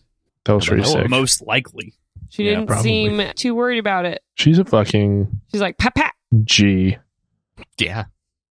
Cannot be stopped. So obviously, when killing Zapunio is excellent. We love that. They're able to flee very easily. We already mentioned Andon drops the Jade after picking it up and realizing and being told by Roan that no, we need to make this look legit. Like they killed each other. So like they leave all the weapons there. They leave everything there. The escape plan seems to be going according to plan, heading to Star Lumber and Supply, when someone else entirely intervenes and ruins the night. And we get the moment of you Kex have been stepping on the wrong crew, boys, right at the end here, as Wen screams and Roan Toro is shot in the legs. Yikes. Yeah. And is this the guy that Andon got in the fight with over the bike? It's one of the goons is, yeah. One of them. Okay. Yeah. The main guy is Skinny, the guy that... Yeah. Skinny Reams.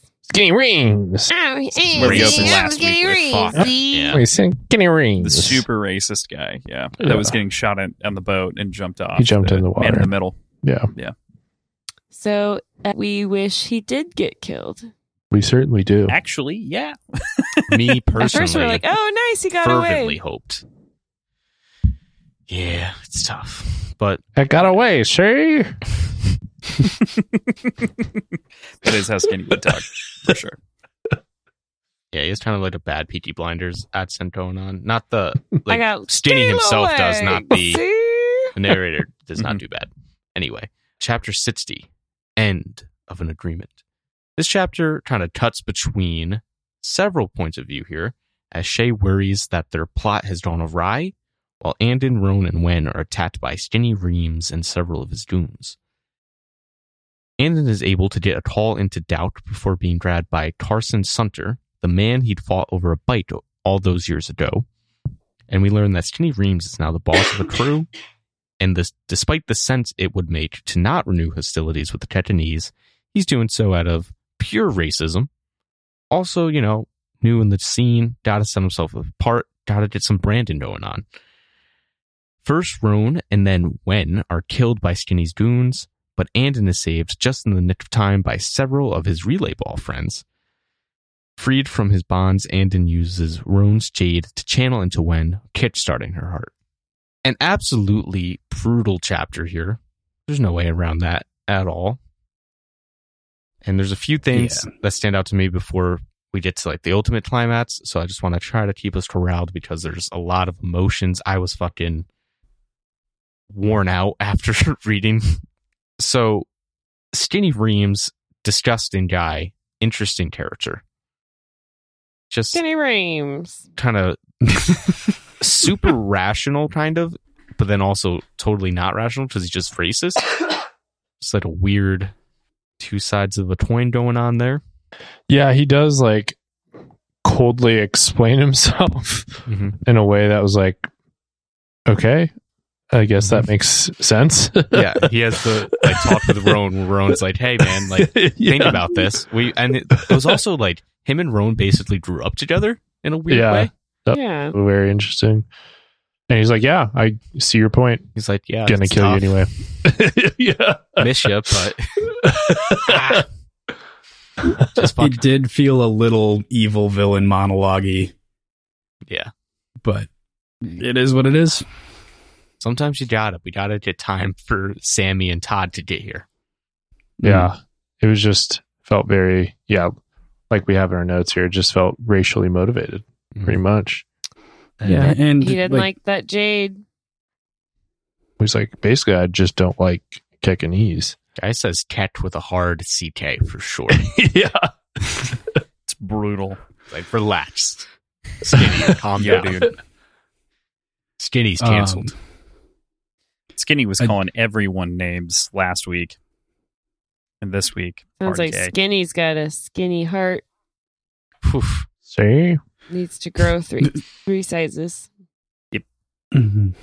I do like the needing to build that resume within the clan or within the crews, though. Mm-hmm. And said, like, I'm not just boss's guy who's here because there was no one else to fill it, but like, I got my own plans. I got my own ideas. We're going to do things I different. deserve this. Yeah.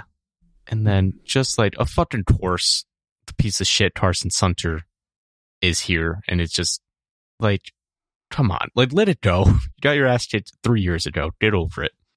Yeah, but I mean, that's a good catalyst to get in with the crews, you know? Right. I mean, he already was. That was why he had to go yeah, to He was the away. doubts.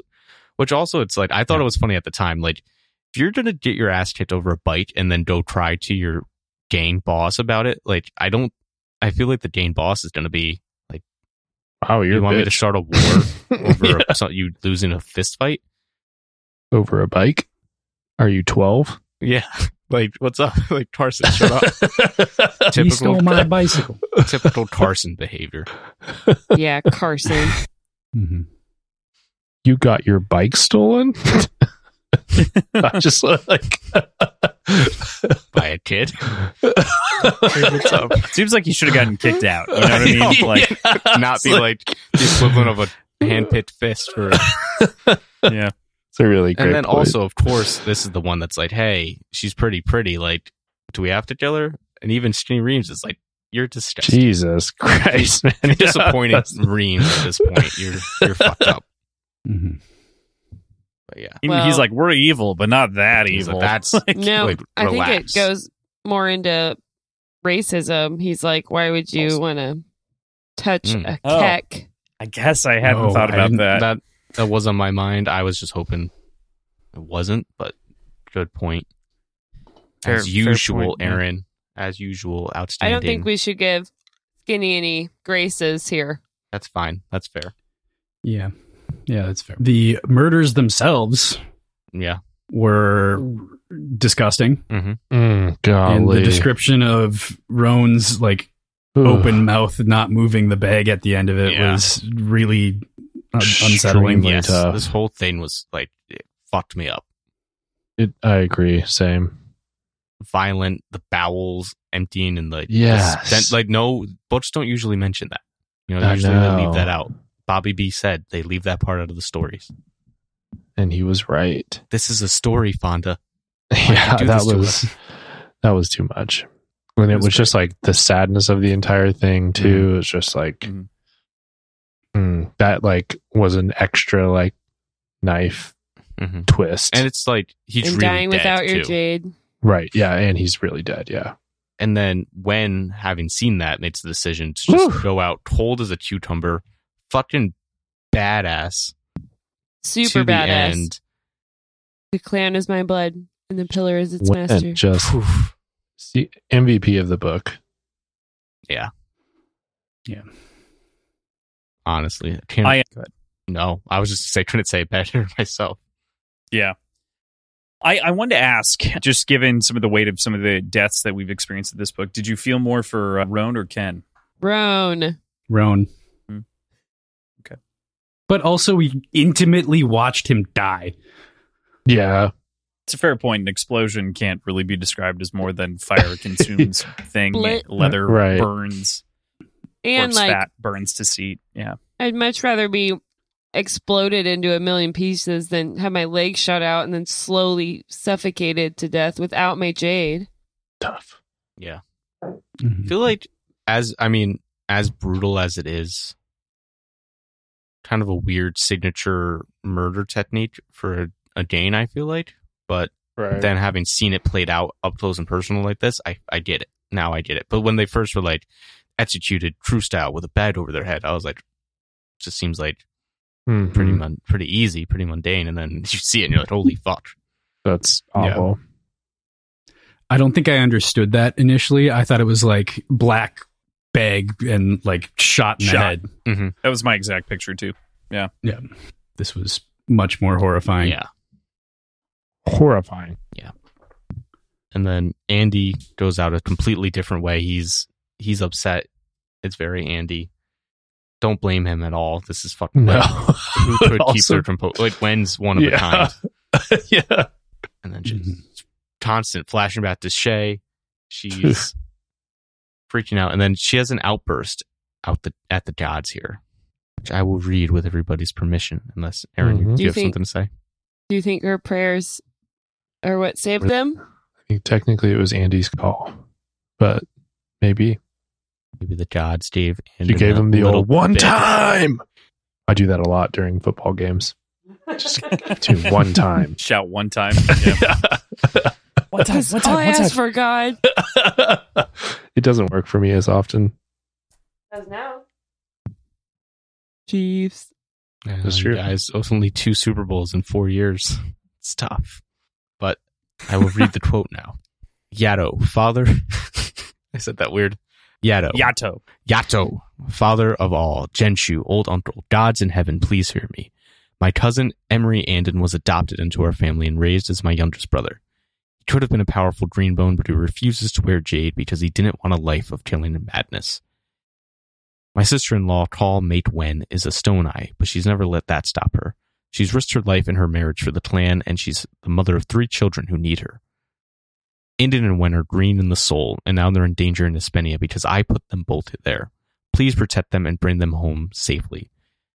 The silence that followed her words was so absolute that her growing panic spiked into anger. Why are you always so cruel? She demanded in a harsh whisper. Every week I come to you on my knees. If you even exist, then help us. We're not a family that can claim to adhere to the divine virtues all the time, but who can? Who in our position could stand a chance? Please, I'm begging you. Don't punish Wen and Andon for anything my brother or I have done in the past. Shay felt her hands trembling against her thighs. On my honor, my life, and my Jade, I'm begging you.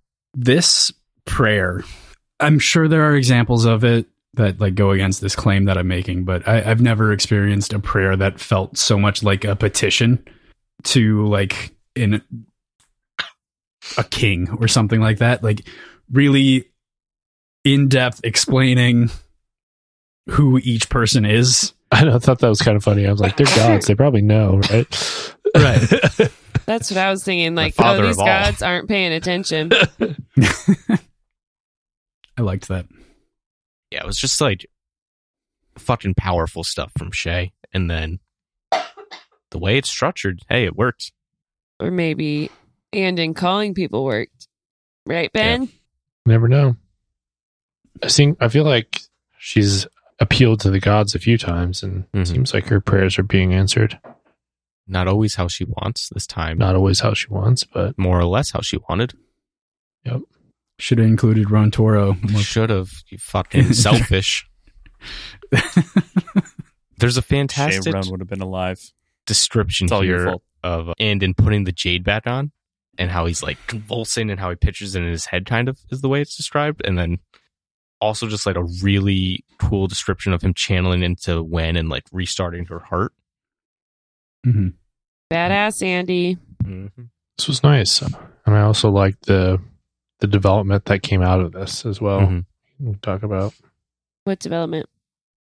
He decides to be a channeling doctor. Good Which for him. somebody predicted. I don't recall who. Sounds like an Aaron prediction. I'll give you that one. Good job, kid. I don't remember anything.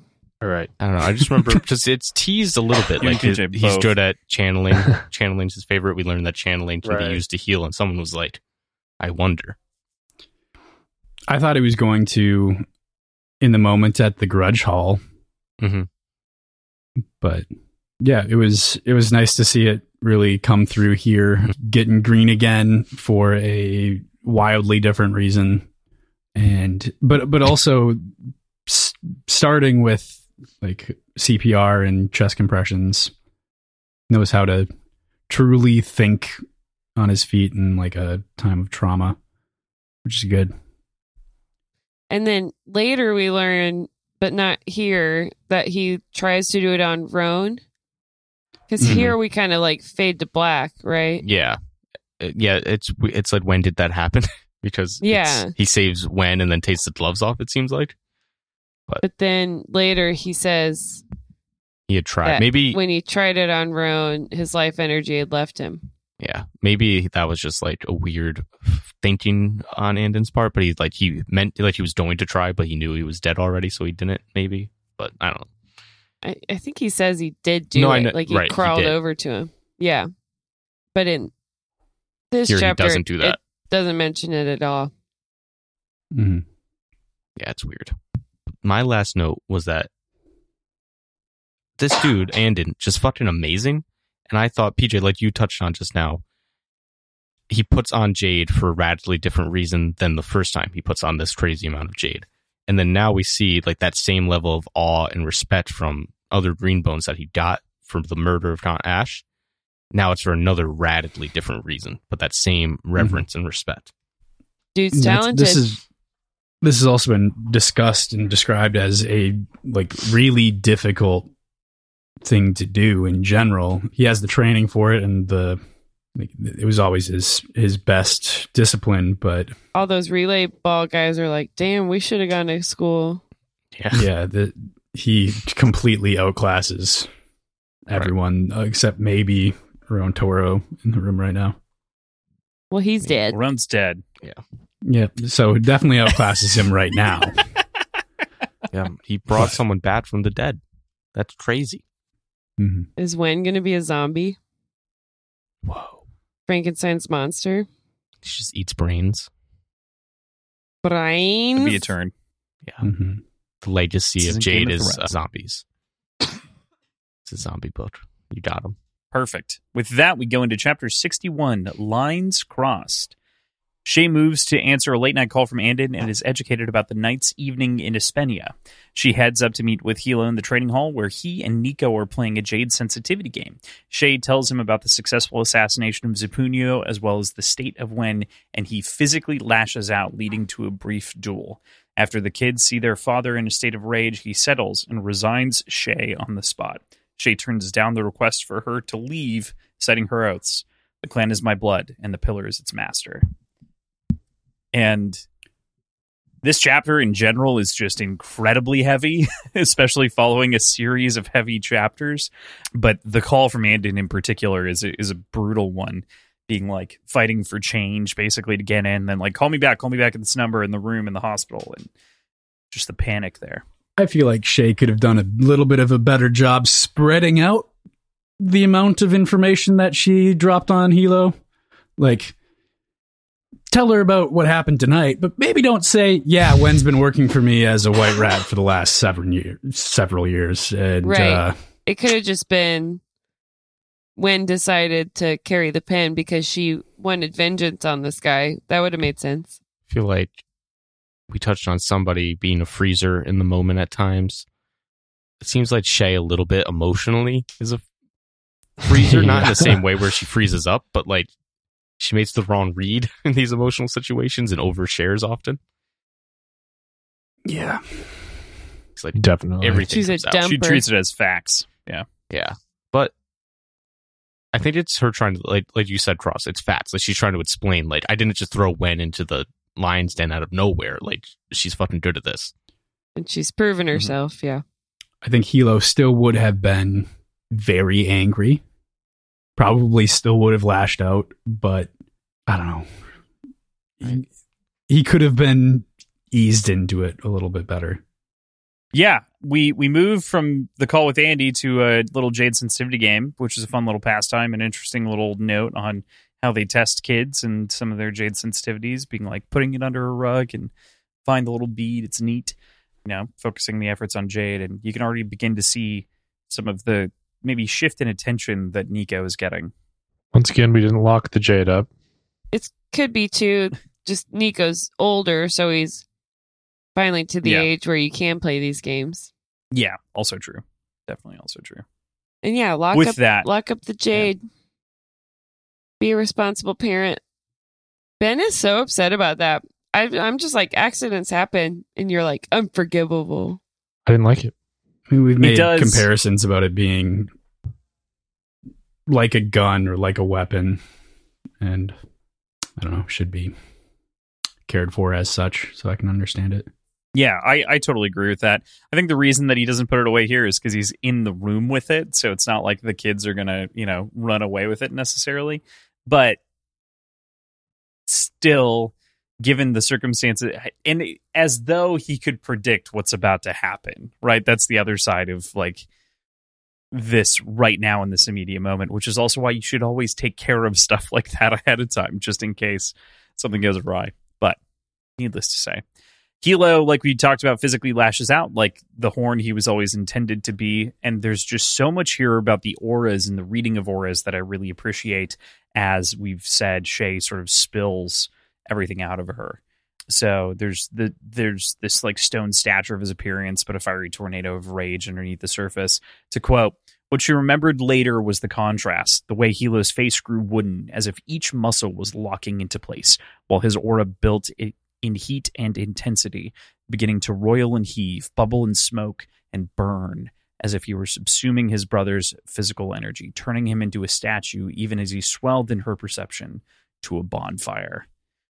And oh boy, scary. I feel like I'd be like, bye, run out of there, Mom. Hilo's beating me up. Yeah, she's there. I feel like we can call this what it is. He's not physically lashing out. He smacked the shit out of her. Yeah. And then they fight. And I think it's, it's more acceptable in K-Con and amongst Greenbones than perhaps other places. They're ready to fight. Didn't they used to fight like this too? It's definitely She reveled in it. And it's not like he's fighting a defenseless woman. She's a powerful greenbone as well. Mhm. So he's not holding back. Yeah, I didn't And he's love it, just- but I don't know. It's just an emotional reaction. Right. Go punch some drywall, Hilo. Jeez. Yes. Right. Yeah. And there is the reason that I think that I use the term physically lashing out is because he isn't willing to talk it out at this point because he feels so betrayed in the moment by Shay hiding the facts about Wen. So like he doesn't even have the wherewithal to process it in any other way but rage in the moment. And it takes the kids kind of stepping into the room and Shay talking them down for him to like back up and breathe for even just a second to change sort of tact. I think that's a good read. Because Shay thinks it's not going to stop until one of the two of them is passed out on the ground. Yeah. Good So- thing the kids came in. Mm-hmm. They ask the question of course, what's going on in the moment, and Shay responds with the effectual, we're just practicing. Mhm. Like, don't worry, kids. Mommy and Daddy are wrestling. Oh gosh. It's a little different. A little different. Slightly. A little more violent. Oh, yeah. It's a strong chapter, nonetheless. There are literally so many incredible quotes over the course of the chapter, especially as she is basically put up on offer for being asked to resign and sort of tell the big lie and how much of a betrayal this all is. We can see Hilo's pain, we can feel it. And Hilo says, maybe I don't believe in the gods like you do, but I do know some things are the way they are for a reason. We're calls. We were born for this life, whether we like it or not. The clan can claim everything I have. My time, my blood and sweat, my life and Jade, but it can't have my wife. She's a stone eye. She's the one thing in this world that Jade can't touch. You knew that it was a line that I would never cross. And I think that that's such a big deal to actually get the insight into some of the reasons as to why Hilo's tried so hard to keep her separate is because of like a mental image of Aisho in his own mind, and sort of the way that this betrayal means way more to him than just sort of control over what his wife does or doesn't do. It's a protective mechanism. Is it his right to enact it? No, but we finally get that mentality, I think, firmly here. He wants to protect her. Yeah, I mean, I think his mentality was understandable.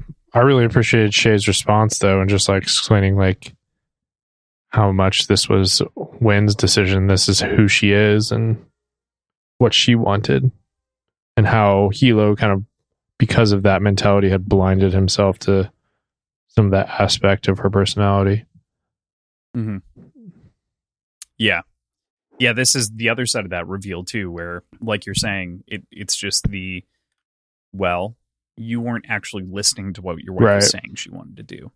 She wanted to be green without the green. I can also see how betrayed Hilo could feel in this moment towards Shay specifically because of the sort of tiered structure of the clan, and how there shouldn't, like, the Weatherman has ways of doing things that are kept secret, but this feels like this was kind of like an express order that was disregarded. Yeah. Right. Kind of like the comparison to her being like Doru. Yeah. Mm-hmm. Right. Twisting the knife. Yeah. Yeah, that was just good. That's when that conversation returns to Earth. Yeah. There's the other thing that I appreciate, PJ, to your point of the Weatherman like reads the clouds effectively. I was almost shocked that this chapter wasn't called something to that, like the clouds pulled back or something to that degree, because this is just sort of diving into that from Hilo's perspective and seeing behind the Weatherman's guise to some degree. Piercing the clouds. Yeah, something like that. So ultimately, Shay is told to resign, and she refuses almost immediately. She thinks about it for just the briefest of moments and gets this inclination, but she is fully in on the clan, the family, and everything involved therein, and repeats her oaths again. she says, I love this. Again, I'm going to just read the fucking quote because it's so good. Hate me from now on if you have to, but you need me to stay, Hilo. And you need Wen and Andon. You said it to yourself years ago. We have each other. And maybe that's the one thing we have that our enemies don't. Hilo's aura gave a dark pulse, like an angry sigh. But he didn't move or open his eyes. Hell yeah, Shay. Doesn't she like immediately go and pack up her office though? No, right before that, she thinks about doing that. So she runs through what it would be like to walk she, away from puts the job. her hand on the handle, Yeah. and then doesn't exit. Yep. No, I love the she sense turns of ownership that she feels in that moment too. Like she's like, "Now, I'm in this now." Mm-hmm. That is really cool. Cross, did you what you finish wanted. that quote where she recites the oaths? Did you read that part too? I read it at the very top, but I haven't reread it. Yeah. But the end of that, of course, is the clan is my blood and the pillar is its master, she whispered. I have a lot of regrets in life, but those oaths aren't one of them. Nice. Fuck yeah, Shay. I thought it was a really good bookend, of course. Definitely. Cool. That brings us into chapter 62, Still at War.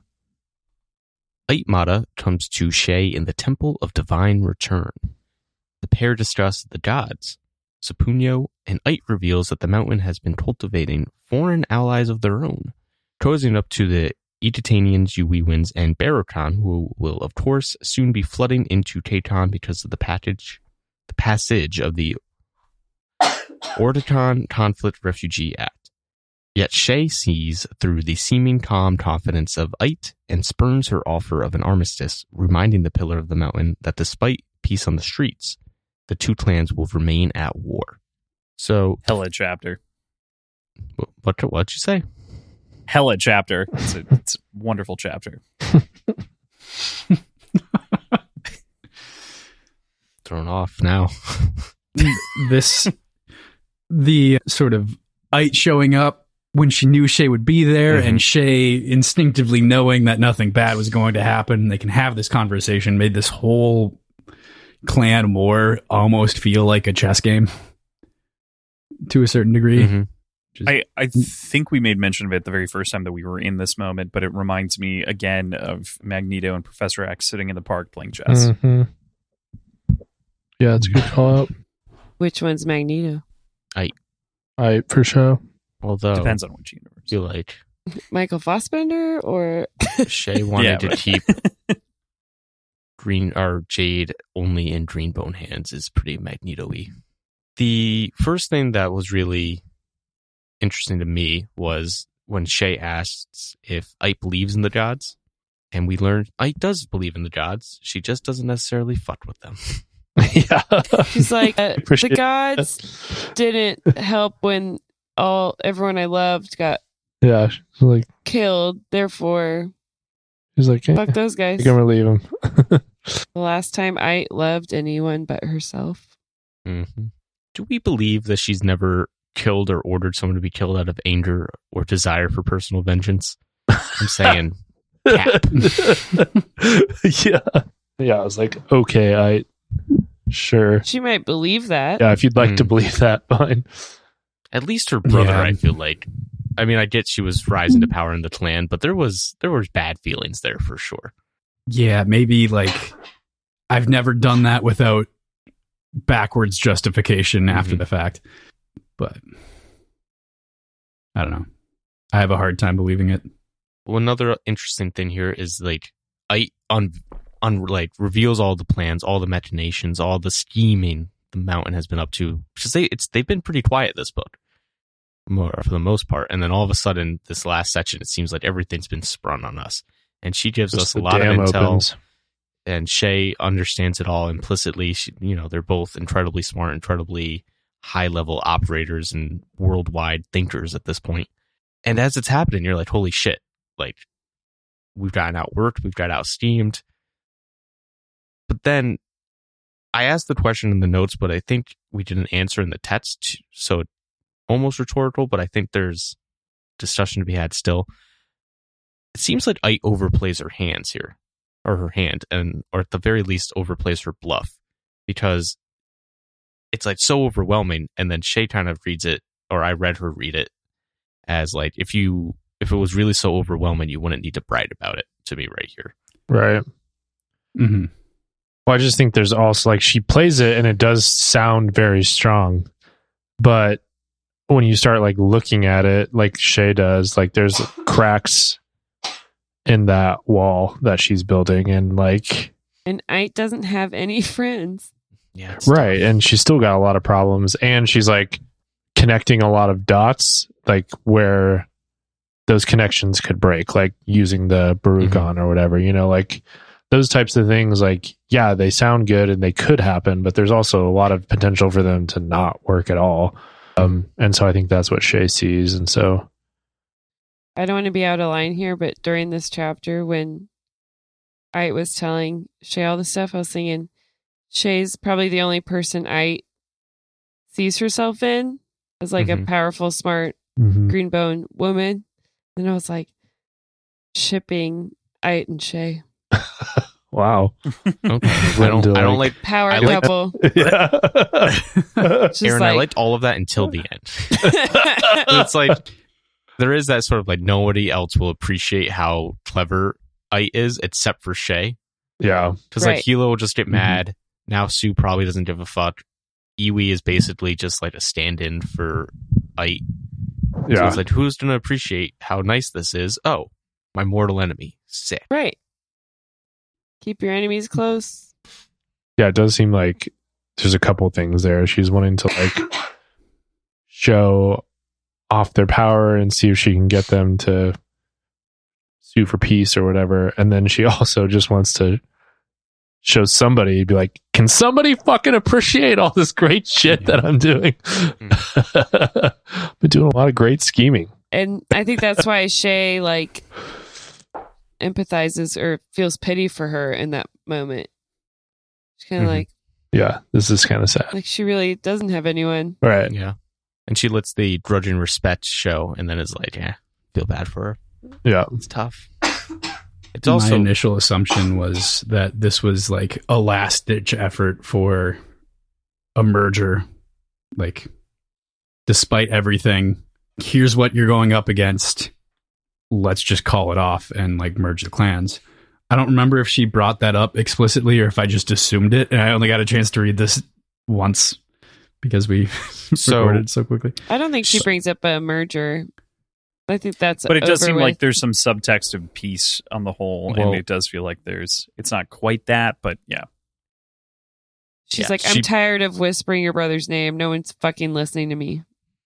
Well, no one's pulled it off. No one can fucking do it. Yeah. Yeah, she's probably like when Hilo's like, why is Ite so fucking hard to kill? You can imagine her saying that, or hissing it at least. She probably doesn't scream it like he does, but to the merger point, she does raise the parallels between Aspenia and Egerton and now this Cold War, which I don't think she says Cold War, but Cold War going on. And she's like, they wasted all this time and effort just to the inevitable point. We can skip that. Let's just have an armistice. Like, we know that's what's going to happen. We're too powerful to kill each other now. Like, why do we have to pretend that we could kill each other? Let's just skip to the end. Let's skip to the good part. Yep. True. So it's like a merger and all but name kind of, because I feel like Ite sees it as the mountain's so powerful, they can just dominate no peak if there's no threat of scheming and being overwhelmed by trickery. All right. So my last thing is just how the chapter ends. Start a sweet quote by Shay, unless anyone has anything before this. Okay. Shay straightened and said to her enemy, everything you say is true. We have more at stake now. It's in everyone's best interest for our clans to keep the peace, but we will never be at peace. You'll pursue your ruthless agenda and my clan will pursue ours. Make no mistake, we're still at war in a different way.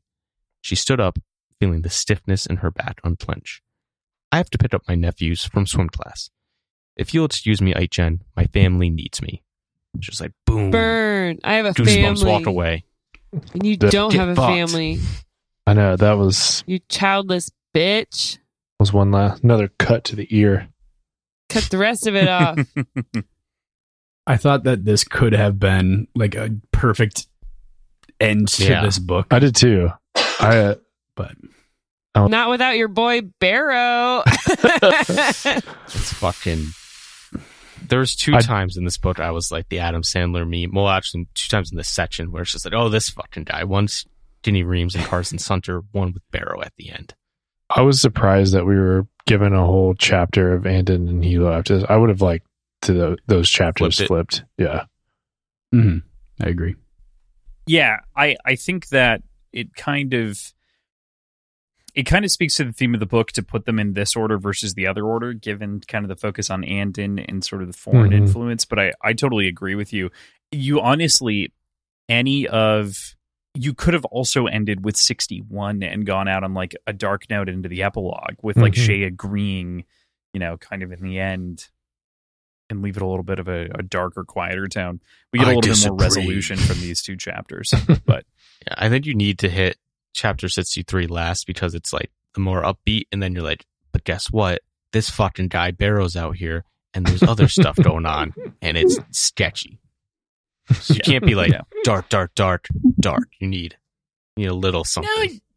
No, middle books can end in depressing ways, and have in many of the series that we've read. Yeah, but the epilogue doesn't hit that much. I feel like you need like the little glimmer of something, and then the epilogue hits harder. That's just my take in this specific situation. Shay's end note is a good note, though. You know what I mean? Mm-hmm. Yeah. Good for Shay. So that's what I'm saying. Yeah, good for Shay. But yeah, I do understand what you're saying. Give a little bit of glimmer and then bring it back down. With that, our final chapter of the week before, of course, the little epilogue that we've already poked at. Chapter 63, Home at Last. Andon finally returns home after 3.5 years abroad. He runs into Lot Jin on his way home as well, and they share kind of a quick update, and he kind of analyzes him, which is interesting. When he finally makes his way to Hilo, we are given an understanding of the situation with Wen. Andon is accepted fully back into the family and charts a new goal. He's going to pick up Jade again, but as a doctor, as something else for the clan. Dr. Andon. Dr. Andon. Hey, Corey, you're a lawyer. I'm a doctor. Power couple. I know how to channel. I don't know. Channel that. Made the bits about sex with Jade. Sorry. Yeah. If he can so deftly manipulate someone's heart with channeling, what do you think he can do to a dick? Sorry, Thomas's mom. Has she stopped listening at this point?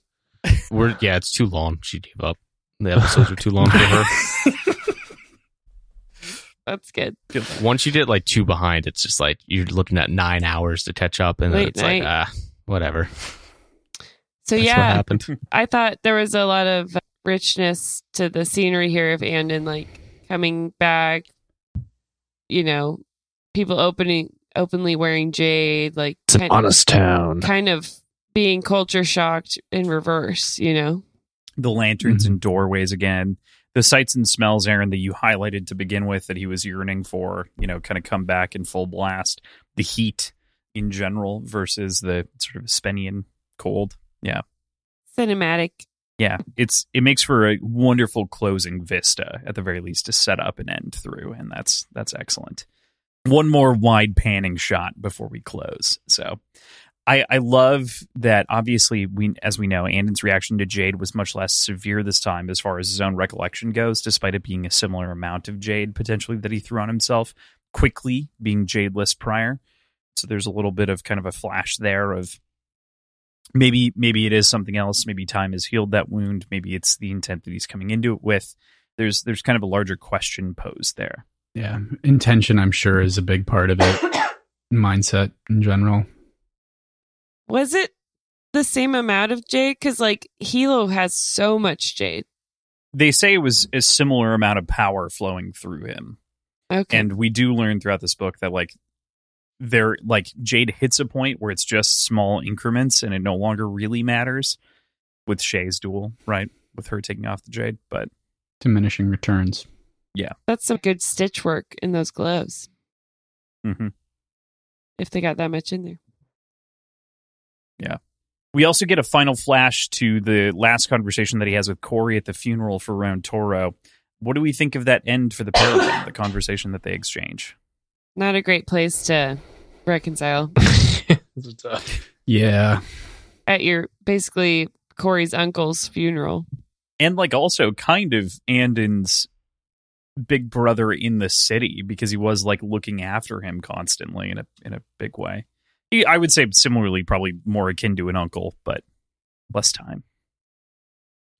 I think Corey needs a little more time. I felt like this scene didn't have to be here. I don't know what it accomplished. Disagree. It's a big deal. I like this scene quite a bit, and there's a quote as to why. And so it's when they're talking, Andon tries to apologize in person. When you said you were busy with clan things, you didn't mention it might get you killed. Corey looked unusually somber in a black suit and tie, his eyes fixed on Roan's casket. He rubbed a hand over his face and turned to Andon slowly. My da always says you're green in the soul, as if though that's a good thing to be. It's not, Crumb. And I just thought that hit. And for that alone, it just shows how different these two were, how ultimately it was doomed because of that one simple fact. Yeah, it was never going to work. Not good to be green. I thought it was Come on, closure Corey. for us that this is Yeah, done. I'd agree with that. Okay. Yeah, I can get behind that. You don't have to, PJ. We can disagree. No, and I will still love can. you. No, you can't. That's the rule. I'm just kidding. I don't want to pressure you. That's all. No, I agree. I also feel like that's the other part of like the letter too, where like we also get closure on the way that he actually felt about the letter as well, and sort of the whole arc out there with the family in general seals up right as Ron Toro's casket closes. He says goodbye. Do you think he'll ever see them again? Do you think Corey will be his lawyer when he gets in trouble? I think Corey will definitely show up again. Dun, dun, dun, dun. What about the Daux or the Hyans? I bet, yeah. I think we're still doing stuff in Espinia, don't you think? Mommy's over there. I assume that Corey is going to land a lawyer position at the Port Massey weatherman's Love office. Brainer. Yeah. Because Wow. that Total satisfies nepo his baby. father's like greenbone-ish kind That's good of stuff. wishes, putting his law degree to use. Making money. Mm. Good Plus, job. Good like, job. Seems very nepo baby for Toro or Tori. Sort of Toru. like he can't get his own job, so he starts off there. Mm. Fucking Koru John. Koru Oh, John. boy. I don't like when the names end in John or like Lot Jin, because they also call them Jen. It's fucking confusing for me. It's very close. Yeah. Juan Jen is funny. Especially over the audiobook. Yeah. Juen as well. Yeah. Oh my God. Juen is the worst Juen one, Jen. actually. Juan Jen. Jin, yeah. Jin Jen. And then there's Yeah, like I a would- lot of names that sound similar, which makes sense, but Names sounding similar, I have less of an issue with. It is specifically the Jen or Say. And if it's like, if it were, for instance, if now Swen had a kid and it was, if it were Swenson or you fuck it or Swensay, I would lose my shit. I would, no. No. Also, that kid would be an emotional terrorist. yeah. If like Ike called him Now Say, you'd just be like, why? So just his name? And then you'd be like, oh. No. Now say what? Now say what? Anyway. Okay. So there's this lovely quote, of course, that's exchanged between Hilo and Andon, where they finally get to explain kind of what was going on from their perspective over in Espeni at the moment. And he says, "It was never about going against you, Helogen, for me or when. I know what it's like to not be the person your family expects you to be, and how hard it is to act for yourself after that." He cleared his throat. His voice had gone scratchy.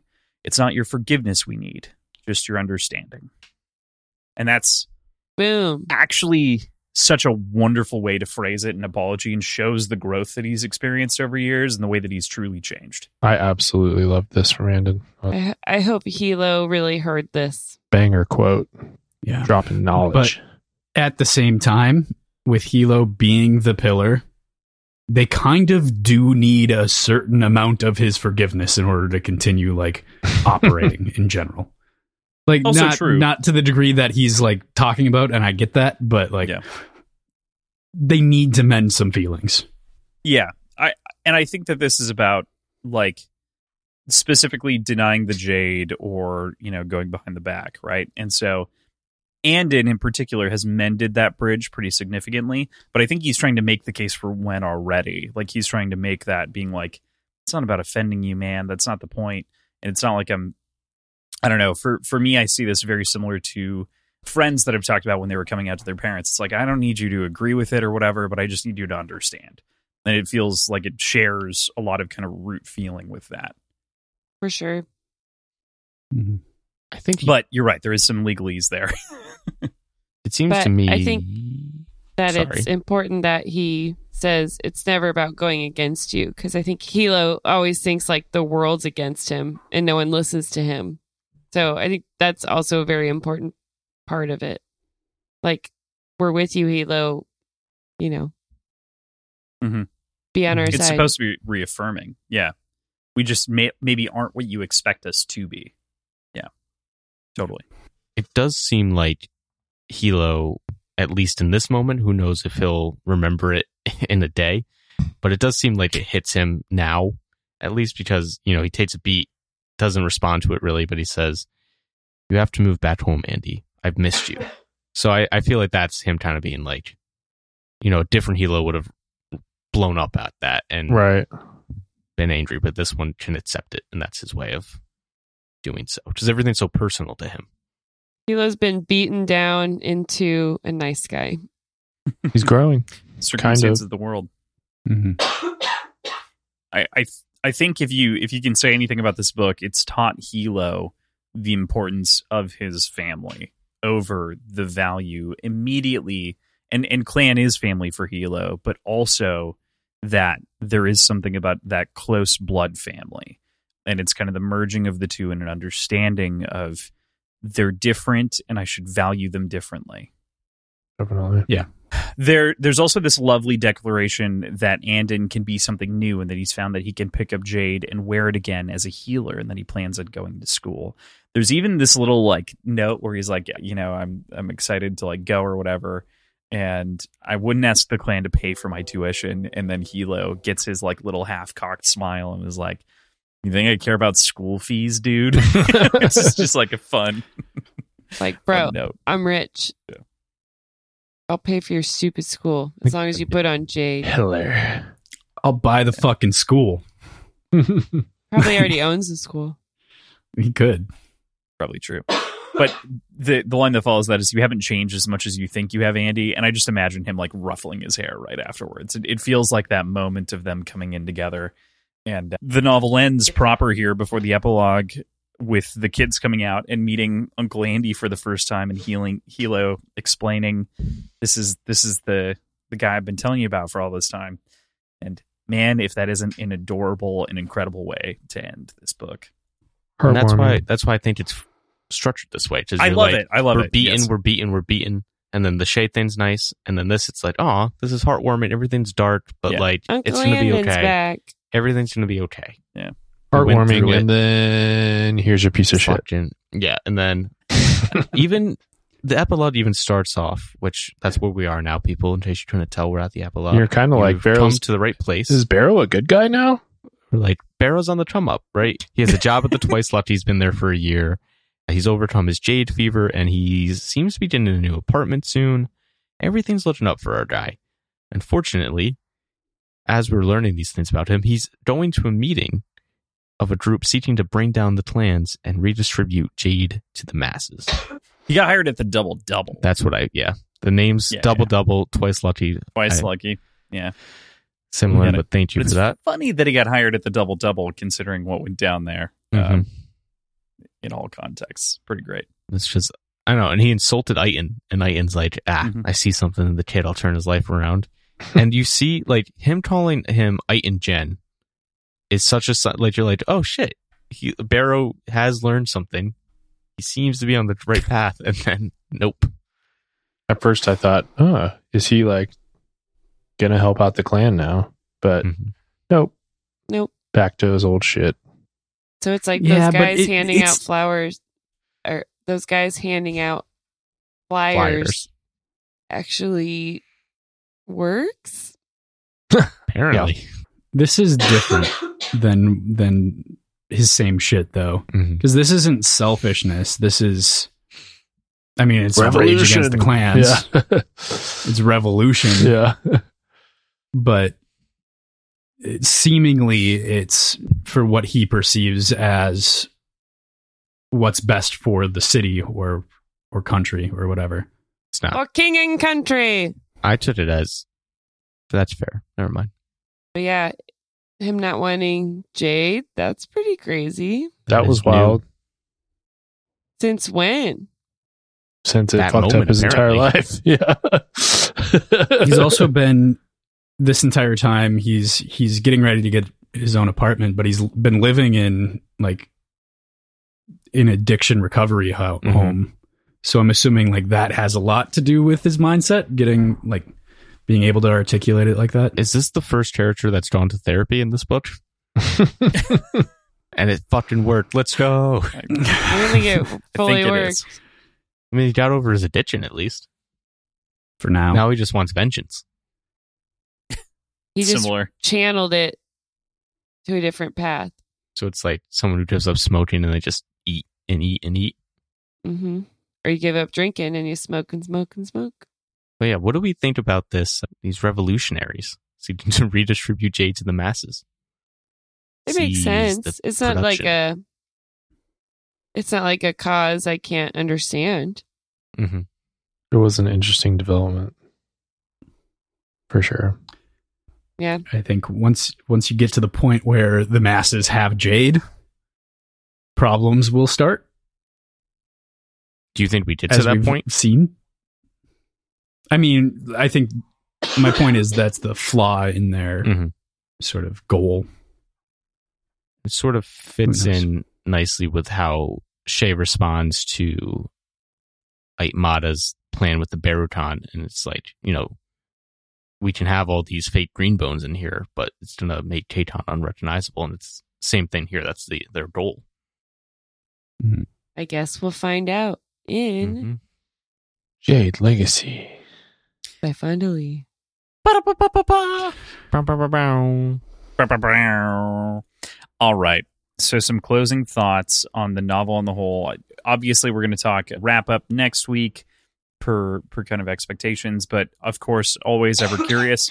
Who won the week? What'd you guys think? What'd you feel? And in I don't know. I'm too emotionally distraught. I would have said when, except for the very end. Part about where she's brain dead. She's not brain dead. First of all, if you're brain dead, you're not responding when people talk to you. Ben, have some hope. I think So, Nico did pretty good. What? yeah, actually, Nico owned up to it. I think the clear Nico winner here is stopped Andon. Shay and Hilo from fighting. Promised to be a good big brother. She did okay. She did good against Aitmata. I don't know why we're arguing about this. It's clearly Andon. Now Swen's in. Yeah, I now don't know Swen's if in. now I can, mean, though. Because now it's just a henchman, as far as we know. I So I would say if now he's- won, Ait won. Is what I would say. I think Andon did Sure. okay, but he could have done a lot better. He saved a life. Got back to Jan I think I'm Lin. pro Andon. He's going to go be a doctor. Did Skinny Reams win? Skinny Reams. Took out the greenest man I in was going to Espenia. say this, but so did the relay ball guys come in after Skinny Reeves left, or did they fight him? Coming They drove and they him ran. off. Yeah. Okay, so he's still alive, right? Yeah. Skinny. Yeah. Mhm. Yeah, he could have won. Although he didn't kill 2 of the 3 people he tried to kill. That's bad odds.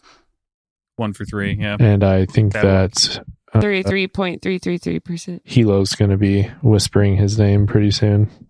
Yeah. I think it's been whispered. I think Hilo's going to be screaming his name pretty He's soon. just gonna I don't roll think up. he's Yeah, Hilo is going to roll up.